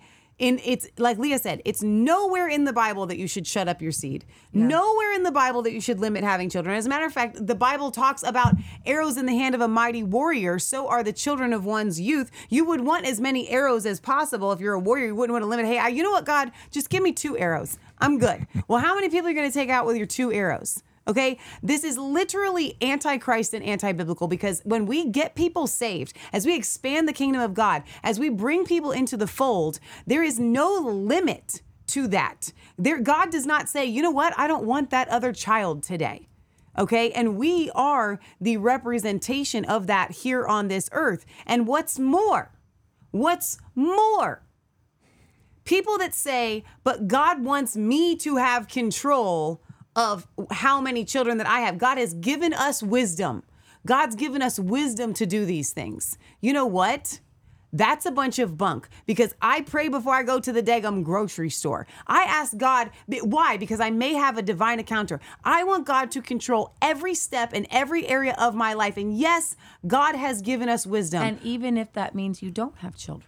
And even if that means you don't have children. This is Margaret Sanger. While I personally believe in the sterilization of the feeble-minded, the insane, and the syphilic, there was a lot of syphilis back then, I have not been able to discover that these measures are more than superficial deterrents when applied to the constantly growing stream of the unfit. They are excellent means of meeting a certain phase of the situation, but I believe in regard to these, as in regard to other eugenic means, that they do not get to the bottom of the matter. Eugenics without birth control seems to us a house builded upon the sands. It is at the mercy of the rising stream of the unfit. We must stop our national habit of human waste. By all means, there should be no children when either mother or father suffers from such diseases as tuberculosis, gonorrhea, syphilis, cancer, epilepsy, disorders, or any of the like. This is the woman that went around to push birth control. She said, I think the greatest sin in the world, by the way, is bringing children into the world that have disease from their parents, that have no chance in the world to be a human being practically, delinquents, prisoners, all sorts of things, just marked when they're born. That to me is the greatest sin that people can commit. And she was the one, and I'm telling you, that was spell casting. And she spoke it. And she actually spoke that forth in 1957 in a Mike Wallace interview. And what it does is some people would cringe and they would hate it. And that's wrong. But it was a seed planted. And this is demonic. And we must remove these demonic words that say children are a burden or that children born to alcoholics. You know what I've seen? I've seen some of the most wonderful preacher come from children of prostitutes. I thought you were going to say alcoholic. Or alcoholics. You know, God has a call on every single person. She said the campaign for birth control is not merely of a eugenic value, but is practically identical to the ideal of the final aims of eugenics. The most urgent problem today is how to limit and to discourage the overfertility of the mentally and physically defective. Possibly drastic and Spartan methods may be forced upon society if it continues complacency to encourage the chance and chaotic breeding that has resulted from our stupidly cruel sentimentalism. Don't kill the babies. It's like killing the puppies. We got to kill the puppies. She's a puppy killer. You're too sentimental. You know, so today we had an issue. We had a dog that killed a chicken. Yes. Okay. And it's never, it's human error. Dogs, we knew that this dog has killed a chicken before. We thought all the chickens were up. One chicken hopped back out of the coop and the dog got the chicken. And Scott was here for this. Yeah. Yes. So I asked Scott very quickly if he had a knife because the chicken was beyond repair, but I wanted to put it out of its misery. So we put it in the kill cone and we take care of the chicken. Yeah. And then Scott helped me actually butcher it. I scalded it and I plucked it and then we gutted it and it's ready to eat tomorrow. We're not going to let it go to waste. But when you talk about this sentimentalism, they are now saying that it is this kind of the same thing. I don't want to kill the chicken. It's too sentimental or whatever. Margaret Sanger is reducing the having of children to the sentimentality of not wanting to kill a chicken. Well, and to your sterilization is what you're talking about. It now remains for the United States government to set a sensible example to the world by offering a yearly bonus pension to all obviously unfit parents who allow themselves to be sterilized by harmless and scientific means. In this way, the moron and the disease would have no posterity to inherit their unhappy condition. This is like a legit satanic person, by the way. We must ask the government to first take off the burdens of the insane and the feeble-minded off your backs. Sterilization is the remedy. She actually called for Congress to set up a parliament of population, among whose tasks would be to include to apply a stern and rigid policy of sterilization and segregation. Those, if you would not be sterilized, will segregate you. So you can't have, you don't want to have any kids. And to that grade of population whose progeny is already tainted if you have a bad limb. So it's a stinger. Yeah. Or whose inheritance is such that objectionable traits may be transmitted to the offspring, and to give certain dysgenic groups in our population their choice of segregation or sterilization. See, that's just all the point here, is that we've mainstreamed a concept at its very root. It's always been about eugenics, and it's been about ultimately curtailing the kingdom of God. Mm-hmm. And along the way, I mean, it allows for the extended perversion of our own sexual practices in this world. Yeah. Because once you step into that, the function and purpose of intercourse being purely for pleasure of the flesh, then you are unlimited in a society to where you will arrive. We're basically in the era of Rome's decadence right now, where everything is, we have such a hedonistic way that we are currently living with a level of sexual debauchery that is beyond scope. Yeah. We are watching children being mutilated and parents saying it's okay. Why? Yeah. So there's a question, right at the question. What, and we can say MK Ultra and propaganda, but let's get really to the core of it. That child came from them. Mm. But the thing is that when you change a perspective in a society where you're starting to curtail the child, it becomes your choice, not a gift from God, because you also have the choice to curtail it from coming into the world. And so what happens then is you lose the purpose and value of kingdom of the child itself. And the child then becomes just a thing that is now being embraced in the society where it says, I want to be a girl. And you say, okay, you were born a boy. Yeah. There's no connection to the creation. It's simply a function of sex and an outcome and byproduct of what you've selected. You've devalued and dehumanized the outcome, which is the creation, but you've devalued and dehumanized it as a product of just sex. So there's no true life essence to it that you're representing in the home. So I have something I want to say to this, because this is very, very important here, guys. Because you just said something in very Brad Cummings way of, and thank you for summing that up. Because as you were speaking, I'm like, I hope he'll say this, and then you did. But you said something that caused me to go, even my own head go on tilt. Consider this. We all see the absurdity at an idea that says you can choose your gender. Oh. There you go. What if we go back to the idea that it used to be absurd that you could choose whether you were to have a child or not when you had sexual relations? It was absurd. Can I give you a little timeline on that? So 1914, in her radical journal, The Woman Rebel, Margaret Sanger instructs women on time it would be wise for them to avoid pregnancy. 1915, Anthony Comstock dies, and his anti-birth control law remains entrenched. In March, a New York City group of women from the National Birth Control League form Planned Parenthood. 1916, Sanger returns to New York. She's going to face trial for promoting birth control, by the way. So 100 years ago, Margaret Sanger and anybody promoting birth control would have been put in jail, okay? The charges are dropped, but she continues to challenge the Comstock laws and brazenly launches a new publication dedicated to her cause, the Birth Control Review.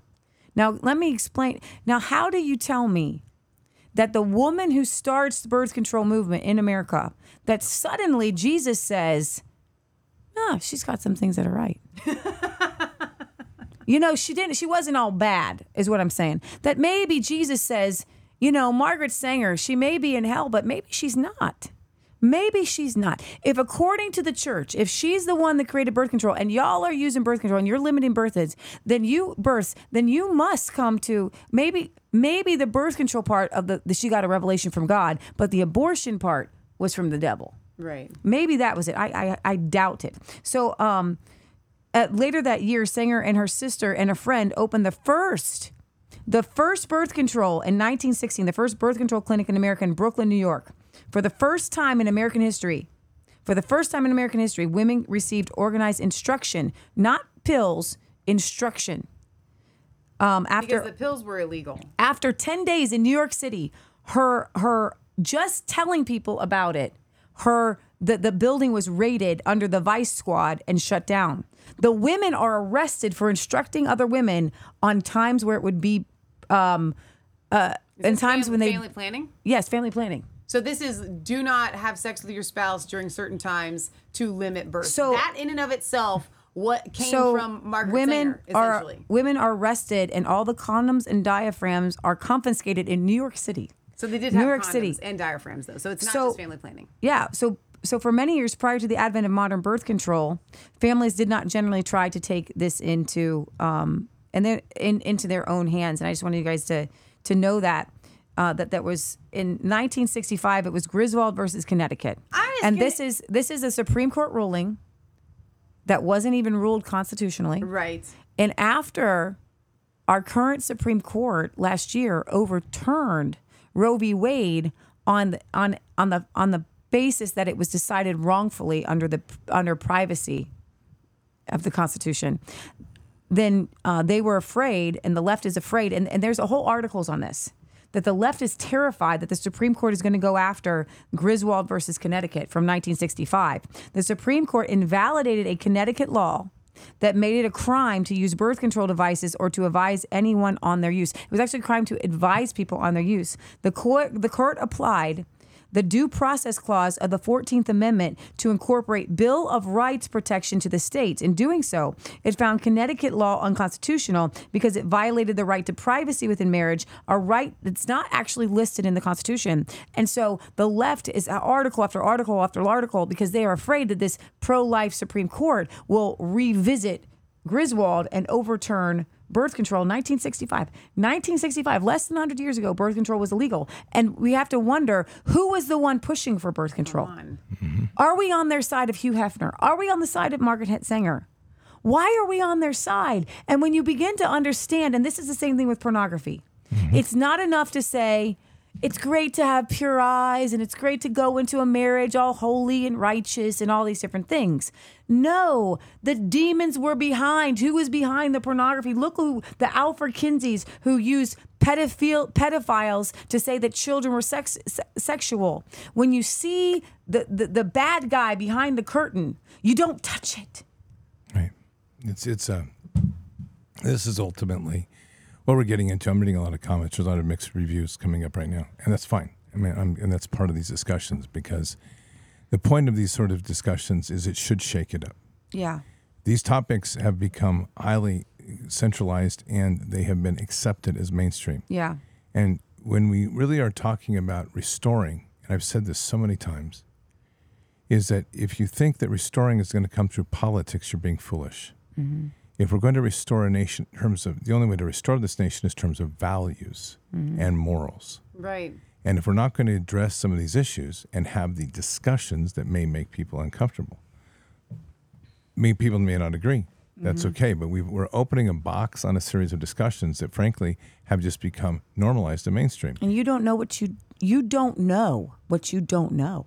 Right. So if we roll back and we take this discussion and we were to put it in context of, say, 1940, what we'd be talking about right now it'd be bizarre that we would even be discussing it. Absolutely. Yeah. Okay. It would be bizarre. Yes. Right. So we get into the 60s and we look at the debate in the 60s around the sexual revolution and how it really was running against the grain of society.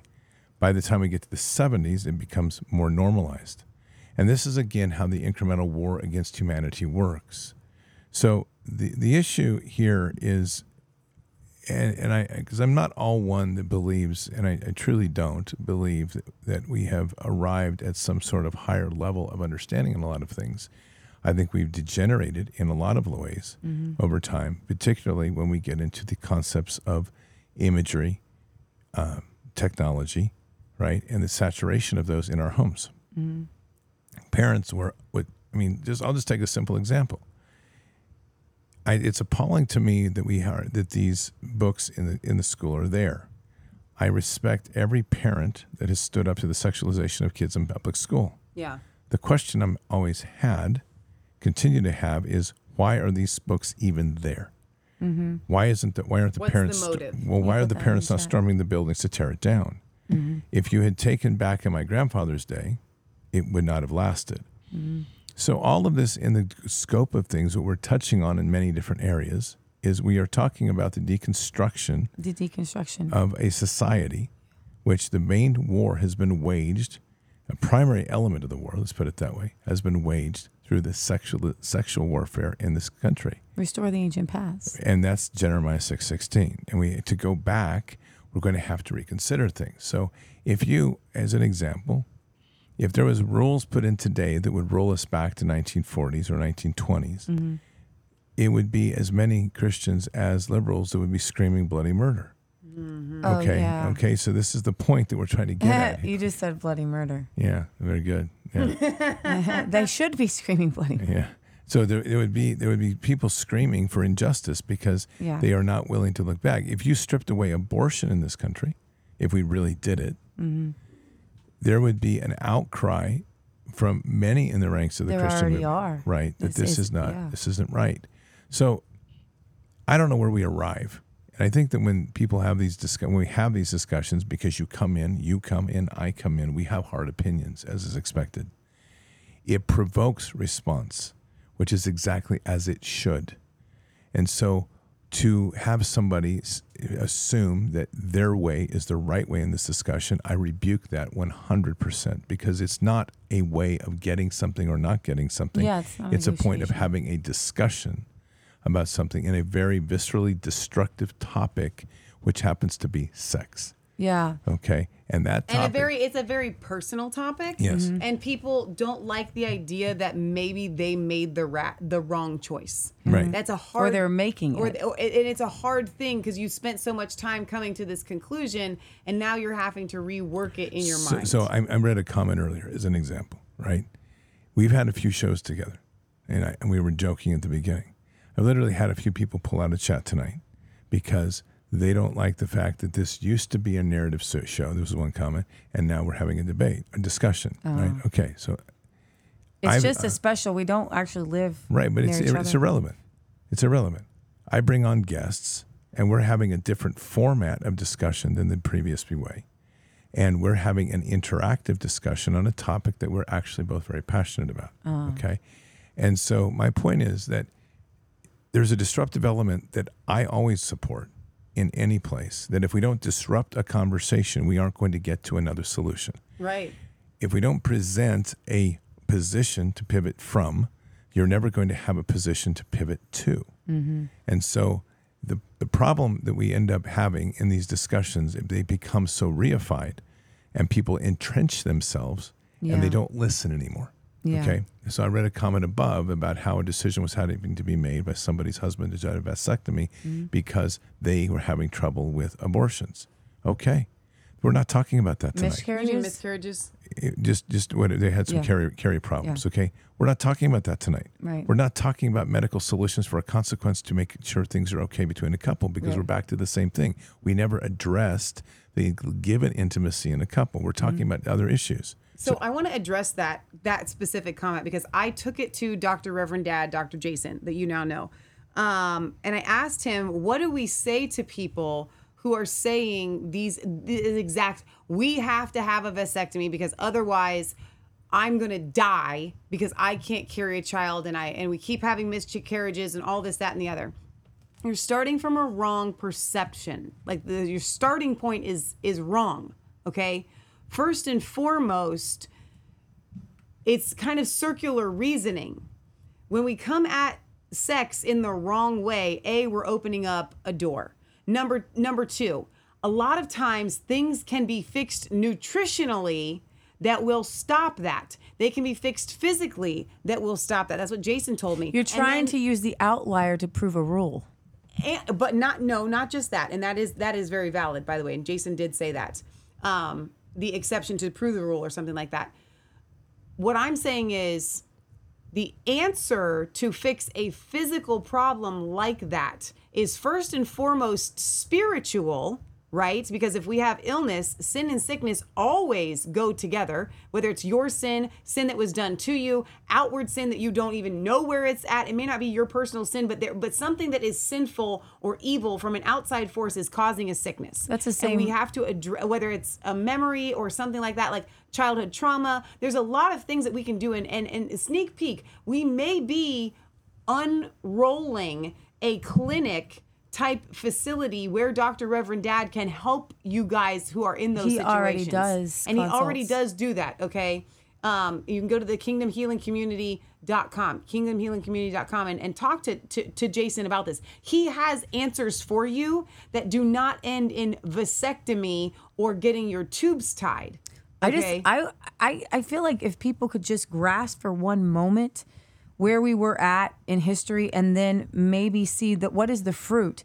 So prior to 1965, you had every written or printed card, letter, circular, book, pamphlet, or advertisement, or any notice of any kind giving information directly or indirectly on how or by what means contraception or conception may be prevented would be fined by $5,000 or imprisonment of 5 years. 23 states prior to 1965 made it a crime to publish or advertise contraception information. 22 states included in their prohibition drugs and instruments for the prevention of conception. Now, and 11 states made it a crime to have in one's possession any instrument of contraception, and 14 states made it a crime to tell anyone where or how contraception knowledge may be acquired. And let me explain something, Scott. These are all the common laws. Right, it's common law. And I think that's important to say because it's the root. Common law, by the way, as Jaron Jackson is working, and we will continue to work with him, is tied directly to Bible and biblical. So it's really important to appreciate that. It's this important point because if you're going to go common law, you're going to go back to biblical framework. And there still will be these debates. But the thing that I really had to give a lot of thought to lately. And I'm going to challenge everybody out there to think about this. And it's always the same principle of be careful what you wish for. Wow. Okay? That's really so good. here's the deal. You want a country that is going to be biblically driven, Yeah. you're going to give up a whole bunch of stuff that you've been conveniently accustomed to. Wow. Okay. Wow. All right. And you're going to have to strip it. Yeah. So it is a choice. The choices are going to change. The risk that we change, the risk that we walk when we go down this path. We are being attacked by a dog that wants to sit on a lap. The risk that we run in this is fundamentalism, which is religion, and extremism, which is going to come out about from religion. And wisdom in the middle of this is going to be very important, but there's still the biblical center of what we're trying to achieve. So let me just throw a wild card here, because I think it's worth looking at. And I want people to consider this. We are in a massive birth decline in this nation. Yeah. It's dangerous. Yeah. We're about 2.3. Yeah. If we hit any lower, the society goes into a permanent spiral and will not recover. Japan is having that problem right now. They're Right. about 1.7 and they're Right. dying off. Okay. If you suddenly change the rules and said, for the sake of society, you can no longer have vasectomies, you can no longer have birth control, and this isn't even biblical. I've got news for you. This is to save a world. Right. How many people would lose their mind? And I'm going to tell you a whole bunch. Yeah. Because in that model, which is purely set up on a corporate model, which is to literally have the world being ruled by governance, the decision is made to save a world because birth control is in a terminal spiral. And the only way to do it is to not only have to take away the things that prevent birth, but then you could have mandated a number of births, completely opposite of what China was in the one-child policy, okay? And China's already suffering from that.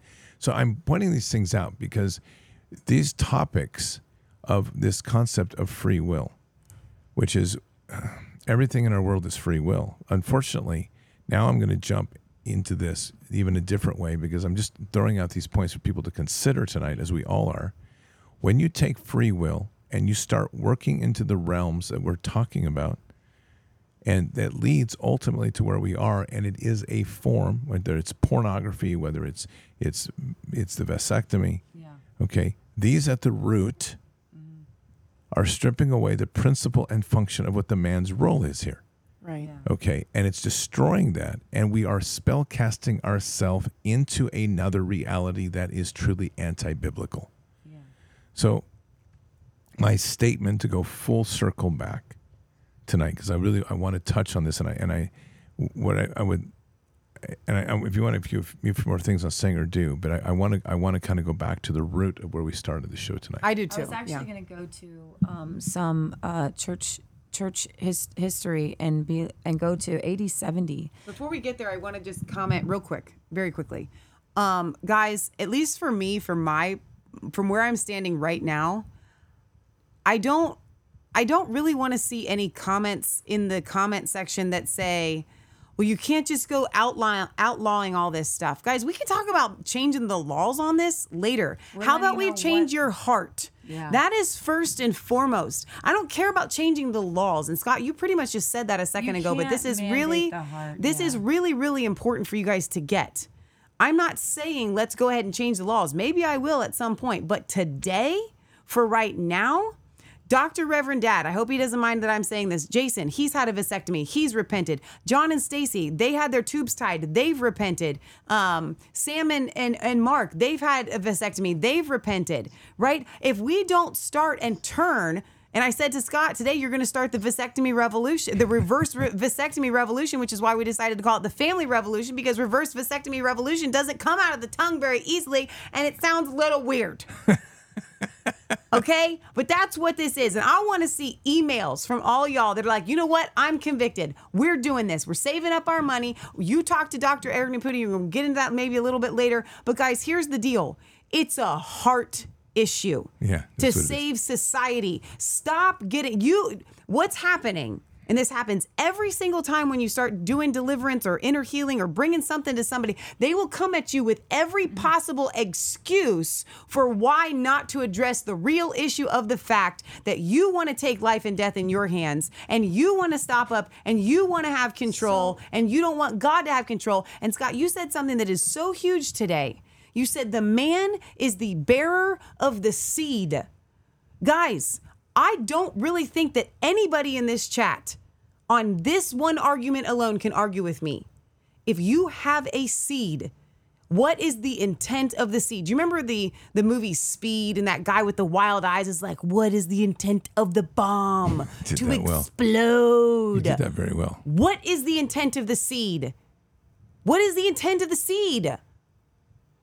And if God designed your body, Scott Kesterson, to go into your future wife someday, to plant a seed inside of her, and you say no, then you have stripped away the fundamental purpose of that act. Like, seriously, if you plug in a vacuum and it doesn't suck, is it a vacuum? No. It's okay. That's a I'm good one. done. Thank you. So there's a document called the Diache, and it was written in AD 70. And this would have been around the time when the Apostle John was definitely alive. And it says, you shall not practice birth control. You shall not murder a child by abortion, nor shall you kill what is begotten. And so going back into church history, sometimes it's important to just go and see what, for all of time, what did the church believe? What did Christians believe? How did they view this? And since Jesus came, and talking about the laws on birth control, I'm actually just giving you a history, because right now, like Scott said, the Constitution was made only for religious and moral people. It's wholly inadequate to the government of any other. You can't legislate morality. You can legislate the outliers. Mm-hmm. And so Let's go. all of society was schooled and trained according to the word of God. And so they knew certain things.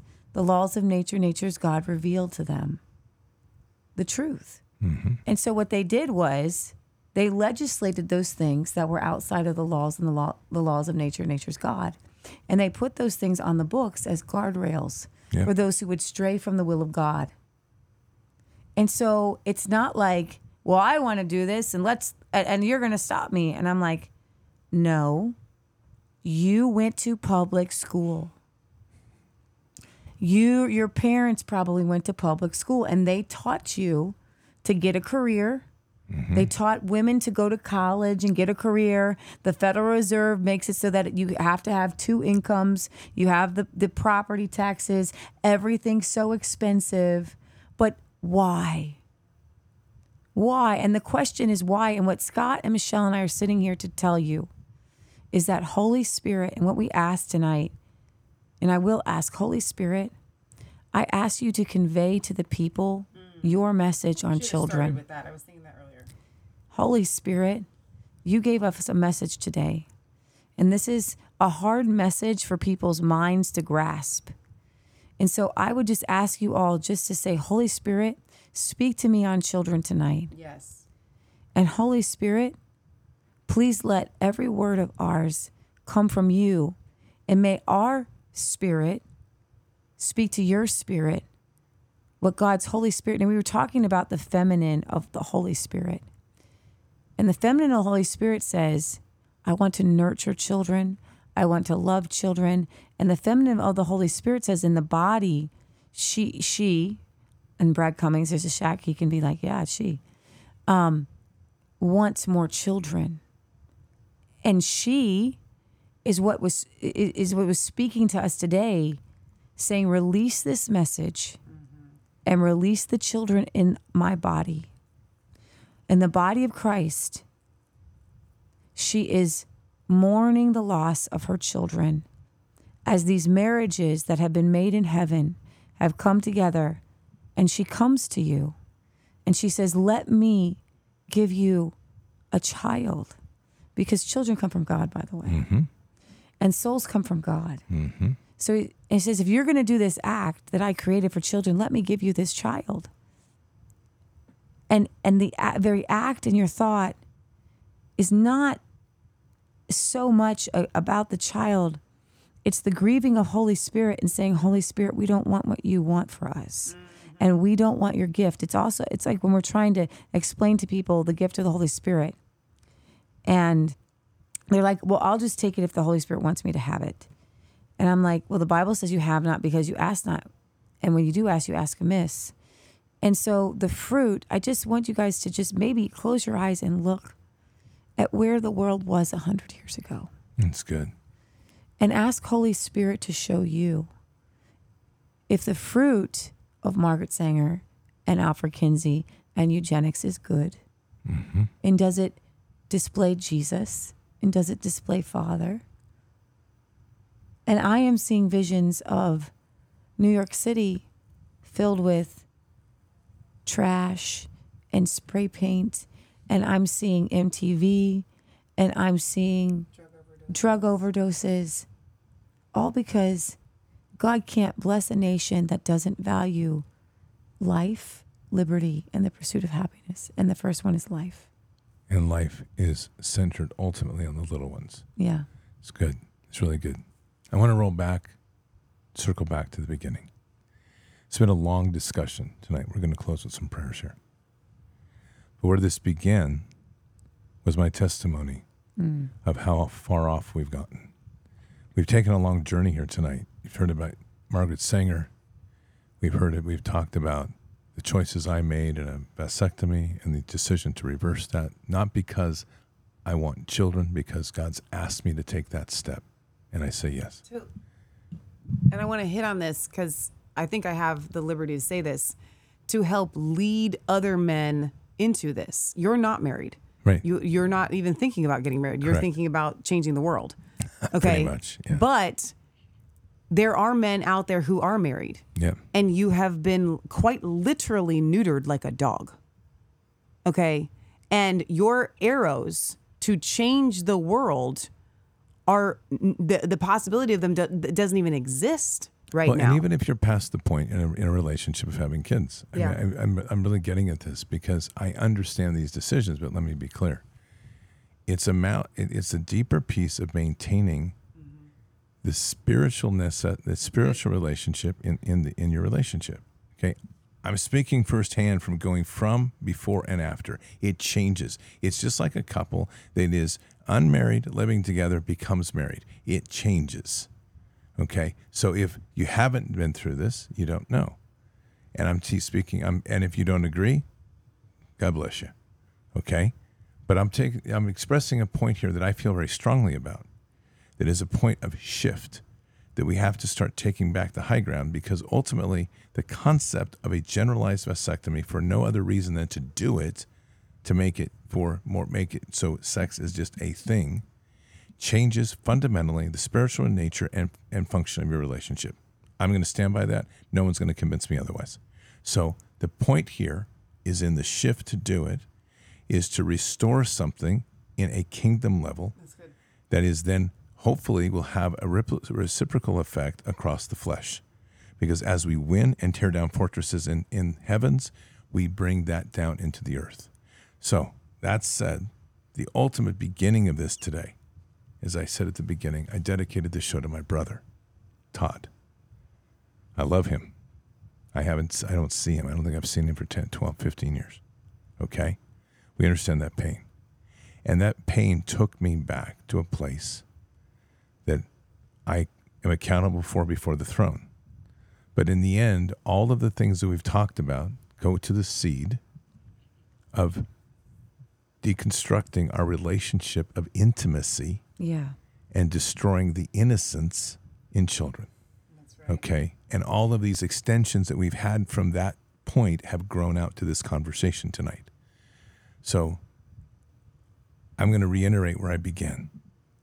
As a parent, these parents out here, you get one shot at this, okay?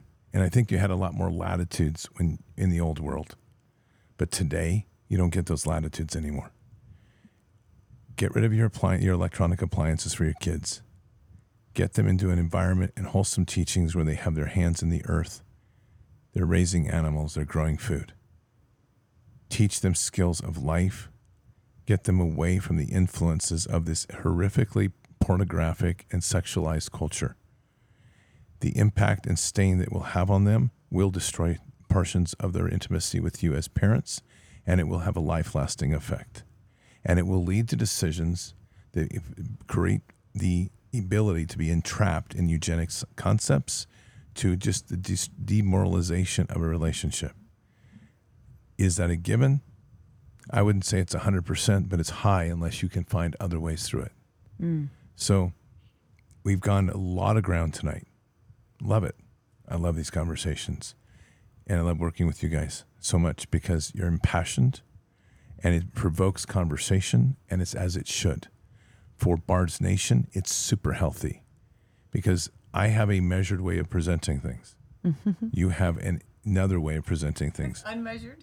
Which is I don't know. It's pretty measured, pretty researched, no, but go ahead. But no, but it's always researched. I think he means tonally. It's Oh, always, his is tonally definitely measured. yeah. Yeah. So, but all of this is important because if we don't have these discussions, we're not going to get to the deeper core of what you've already stated. This is a discussion of the heart, and the heart is the gateway to Father.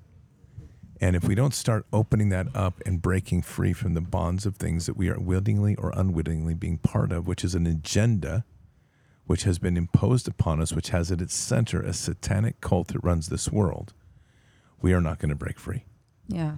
I agree. So can we, I know we're not in a hurry, but I mean, we can end whenever. But I would like to sit on and maybe dig a little bit into something that is a passion of mine, which is what you're talking about here, which is children. And there was a question that was posed at Bard's Fest about how far, controlling your kids or protecting them from these types of things, getting rid of cell phones and so on and so forth.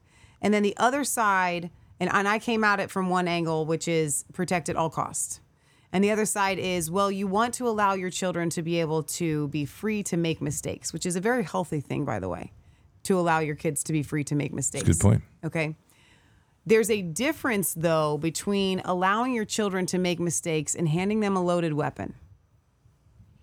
Do you understand where I'm going with this? Very much. I can give you an example right now. Go ahead. Okay. So a parent goes in and hands their child a cell phone. Okay. You tell yourself that you're going to be able to monitor what the child does. Okay. Because you're going to have, say, a program that tells you where they search. These kids know how to hack them all. Right. But even let's do this. Watch. Because even if they hack them, once they go to that site, this is my point of this, the damage is done. That's right. So as a parent, you monitor and you say, oh, I can find out what my kid's been watching. And you pull it up and then suddenly the damage is done. Right. Yeah. Okay. You can't undo that. And that's the point of where we began here. You can't undo it. Right. And what happens from there is really a bit of a random shot. Depends on how much more is influenced. It depends on how much it consumed the mind of the child. And there is a snowball effect that begins. And it will carry across their lifetime. Ultimately, yes, you can be healed. Yes, you can be forgiven. All of those things. But what's going to happen along the way? Right. I'm sitting here and I'm looking at Leah, and I know Scott's kind of talking about winding the show down. We don't have to. But I know Leah's eyelids. They speak so many volumes to me after 39 years. And I know the way that she looks. And you have a look on your face that is there is something deeper here that you have not gotten out yet that you still need to get So out. go. You have the floor. So when you read some of the church fathers and what they say about sexuality and relationships, Clement of Alexandria from 191, because of its divine institution for the propagation of man, the seed is not to be vainly ejaculated, nor is it to be damaged, nor is it to be wasted. That's Clement of Alexandria 191. Meaning the year 1. 9-1. So 9-1. pretty close to Jesus' time. Yes. So it kind of gives us an idea of what the early church and what would Jesus do? Basically. Do not vainly, guys, because I am the girl that will get in your business. Do not vainly ejaculate your seed. That was the position of the church in the year 191. To have coitus, sexual relations, other than to procreate children, is to do injury to nature. Hippolytus, the refutation of all heresies, AD 225. Women, Christian women with male concubines, there actually used to be a thing, On account of their prominent ancestry and great property, the so-called faithful want no children from slaves or low-born commoners, so they use drugs or sterility or bind themselves tightly in order to expel a fetus which has already been engendered. So it's talking about birth control then and how it was a sin. Some complain, this is from Lactantius, Divine Institutes, AD 307. Some complain of the scantiness of their means and allege that they have not enough for bringing up more children, as though in truth their means were in their own power. Or God did not daily make the rich poor or the poor rich. Wherefore, if anyone on any account of poverty shall be unable to bring up children, it is better to abstain. Oh, well, there's your answer right there, because there's the economics of it. Yeah. The Council of Nicaea, okay? The Council of Nicaea in 8325. If anyone in sound health has castrated himself, it behooves that such a one, if enrolled among the clergy, should cease from his ministry, and that from henceforth no such person should be promoted. But as it is evident that this is said of those who willfully do the thing to presume to castrate themselves, so if any of them have been made eunuchs by barbarians or their masters, you're not supposed to mess with that down there. You're not supposed to destroy it. You're not supposed to stop it up. And actually in the Bible, it says that, it talks about priests, and if you have damaged goods, you're not supposed to enter into the Holy of Holies. And you don't want to damage that which God has made whole. And what I would say to this, there is no way in heaven and earth that you can stop transgenderism when you've made yourself one. It's good. Whoa. When you're telling children not to cut off their genitals and you have done the same thing. Oh, It's very good, come dude. on. Without repentance. Yeah. So I'm going to have to say we have to stop there because we've got a Okay. bit of an emergency going on. Oh, okay. Patriots, we're going to pray. Okay. I'm just one of our B-dads is in the middle of a Bible study and somebody's having a full-on manifestation and going suicidal. Okay. Okay. And then we're going to have to break and we're going to have to get on the phone and get Let's help. do it. Okay. Let's do it. All right. So Patriots, we're going to pray right now. Michelle, why don't you lead? Yeah.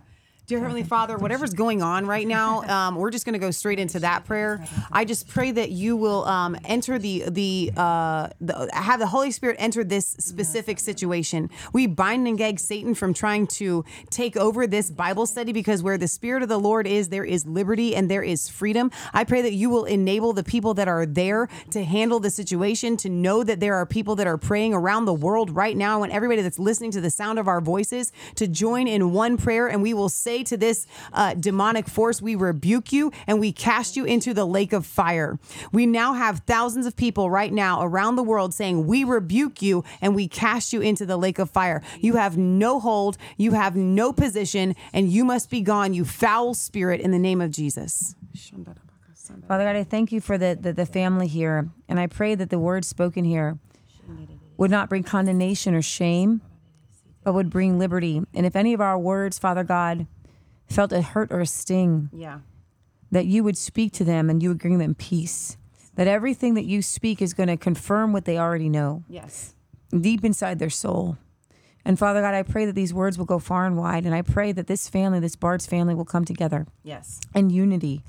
And that we will have many more Bard's family children who love God, who walk in integrity and justice. In Jesus' name. Father God, I just want to thank you for this conversation tonight. And as we kind of wrap this up in what is a necessary shift, I want to go back to the beginning. Our prayer tonight is for healing. Yeah. Healing of the family and the family restoration. And so, Father, all that we've placed here in our hearts, we've placed hard positions to promote deep discussions as is necessary. It's basically to break the castings around the heart. Yeah. So, Father, with that, I'm also praying for the healing of my brother. Yes. Yes. This is very personal and has been personal all night. In the midst of all of this and the wild discussions that we've had, we've been given testimony, and you've heard my testimony regarding my brother. So, Father, I'm praying and asking for the chains to be broken from a past. We're asking for a heart to be unencased and the light of Christ to fill it. We're asking for the healing of a medical condition that you know and can be healed. Yes. And we're asking for a restoration of a man to be able to separate that from a past, to once again love in a different way, to Yeah. let go of anger, to raise up and to be a greater father than he already has. Father, bless him, guide him, anoint his family, protect them. In Christ Jesus' name, Amen. Amen. Patriots, I want to thank you very much for tonight. We're going to get on the phone here in just a minute, but keep your head up and your eyes forward. Never bow to evil, never relent, always press into the fight.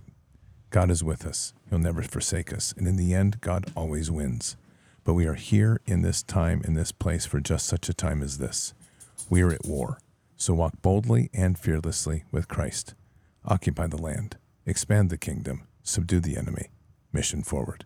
Patriots, we'll be back at midnight, maybe, for prayers at Peace Be Still. We'll see how this call goes. But until then, or until the next time, I guess it's Fishers of Men, sorry. Until then or until the next time, God bless, and out for now. We shall pay any price, bear any burden, meet any hardship, support any friend, oppose any foe to assure the survival and the success of liberty. Every thoughtful citizen who despairs of war and wishes to bring peace should begin by looking inward, by examining his own attitude towards the possibilities of peace. Too many of us think it is impossible. Too many think it is unreal. But that is a dangerous, defeatist belief. It leads to the conclusion that war is inevitable, that mankind is doomed, that we are gripped by forces we cannot control. We need not accept that view. Our problems are man-made, therefore they can be solved by man, and man can be as big as he wants. No problem of human destiny is beyond human beings. Man's reason and spirit have often solved the seemingly unsolvable, and we believe they can do it again. Surely the opening vistas of space promise high costs and hardships, as well as high reward. So it is not surprising that some would have us stay where we are a little longer, to rest, to wait. But this city of Houston, this state of Texas, this country of the United States was not built by those who waited and rested and wished to look behind them. This country was conquered by those who move forward, and so will space. We choose to go to the moon in this decade and do the other thing, not because they are easy, but because they are hard. Because that challenge is one that we're willing to accept. The energy, the faith, the devotion which we bring to this endeavor will light our country and all who serve it. And so, my fellow Americans, ask not what your country can do for you. Ask what you can do for your country.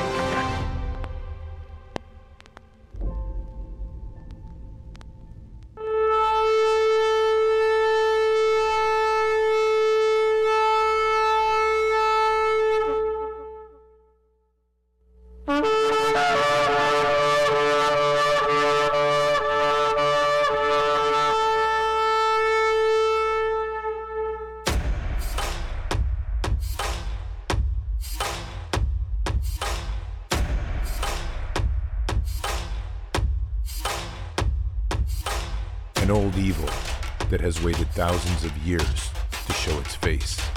It has only one intent: to destroy God's light and to enslave. It has no scruples. It has no rules but one: to win at any cost. But we will never bow, for we are the remnant that will hold the line. This is war. We fight. We push. We climb. We never give in. We become the nightmare that evil didn't know could exist. We pray. we stand. We live by the words, in God we trust.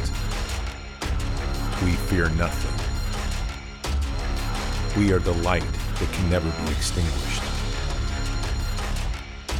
We are patriots. We are the digital army that will help deliver God's wrath.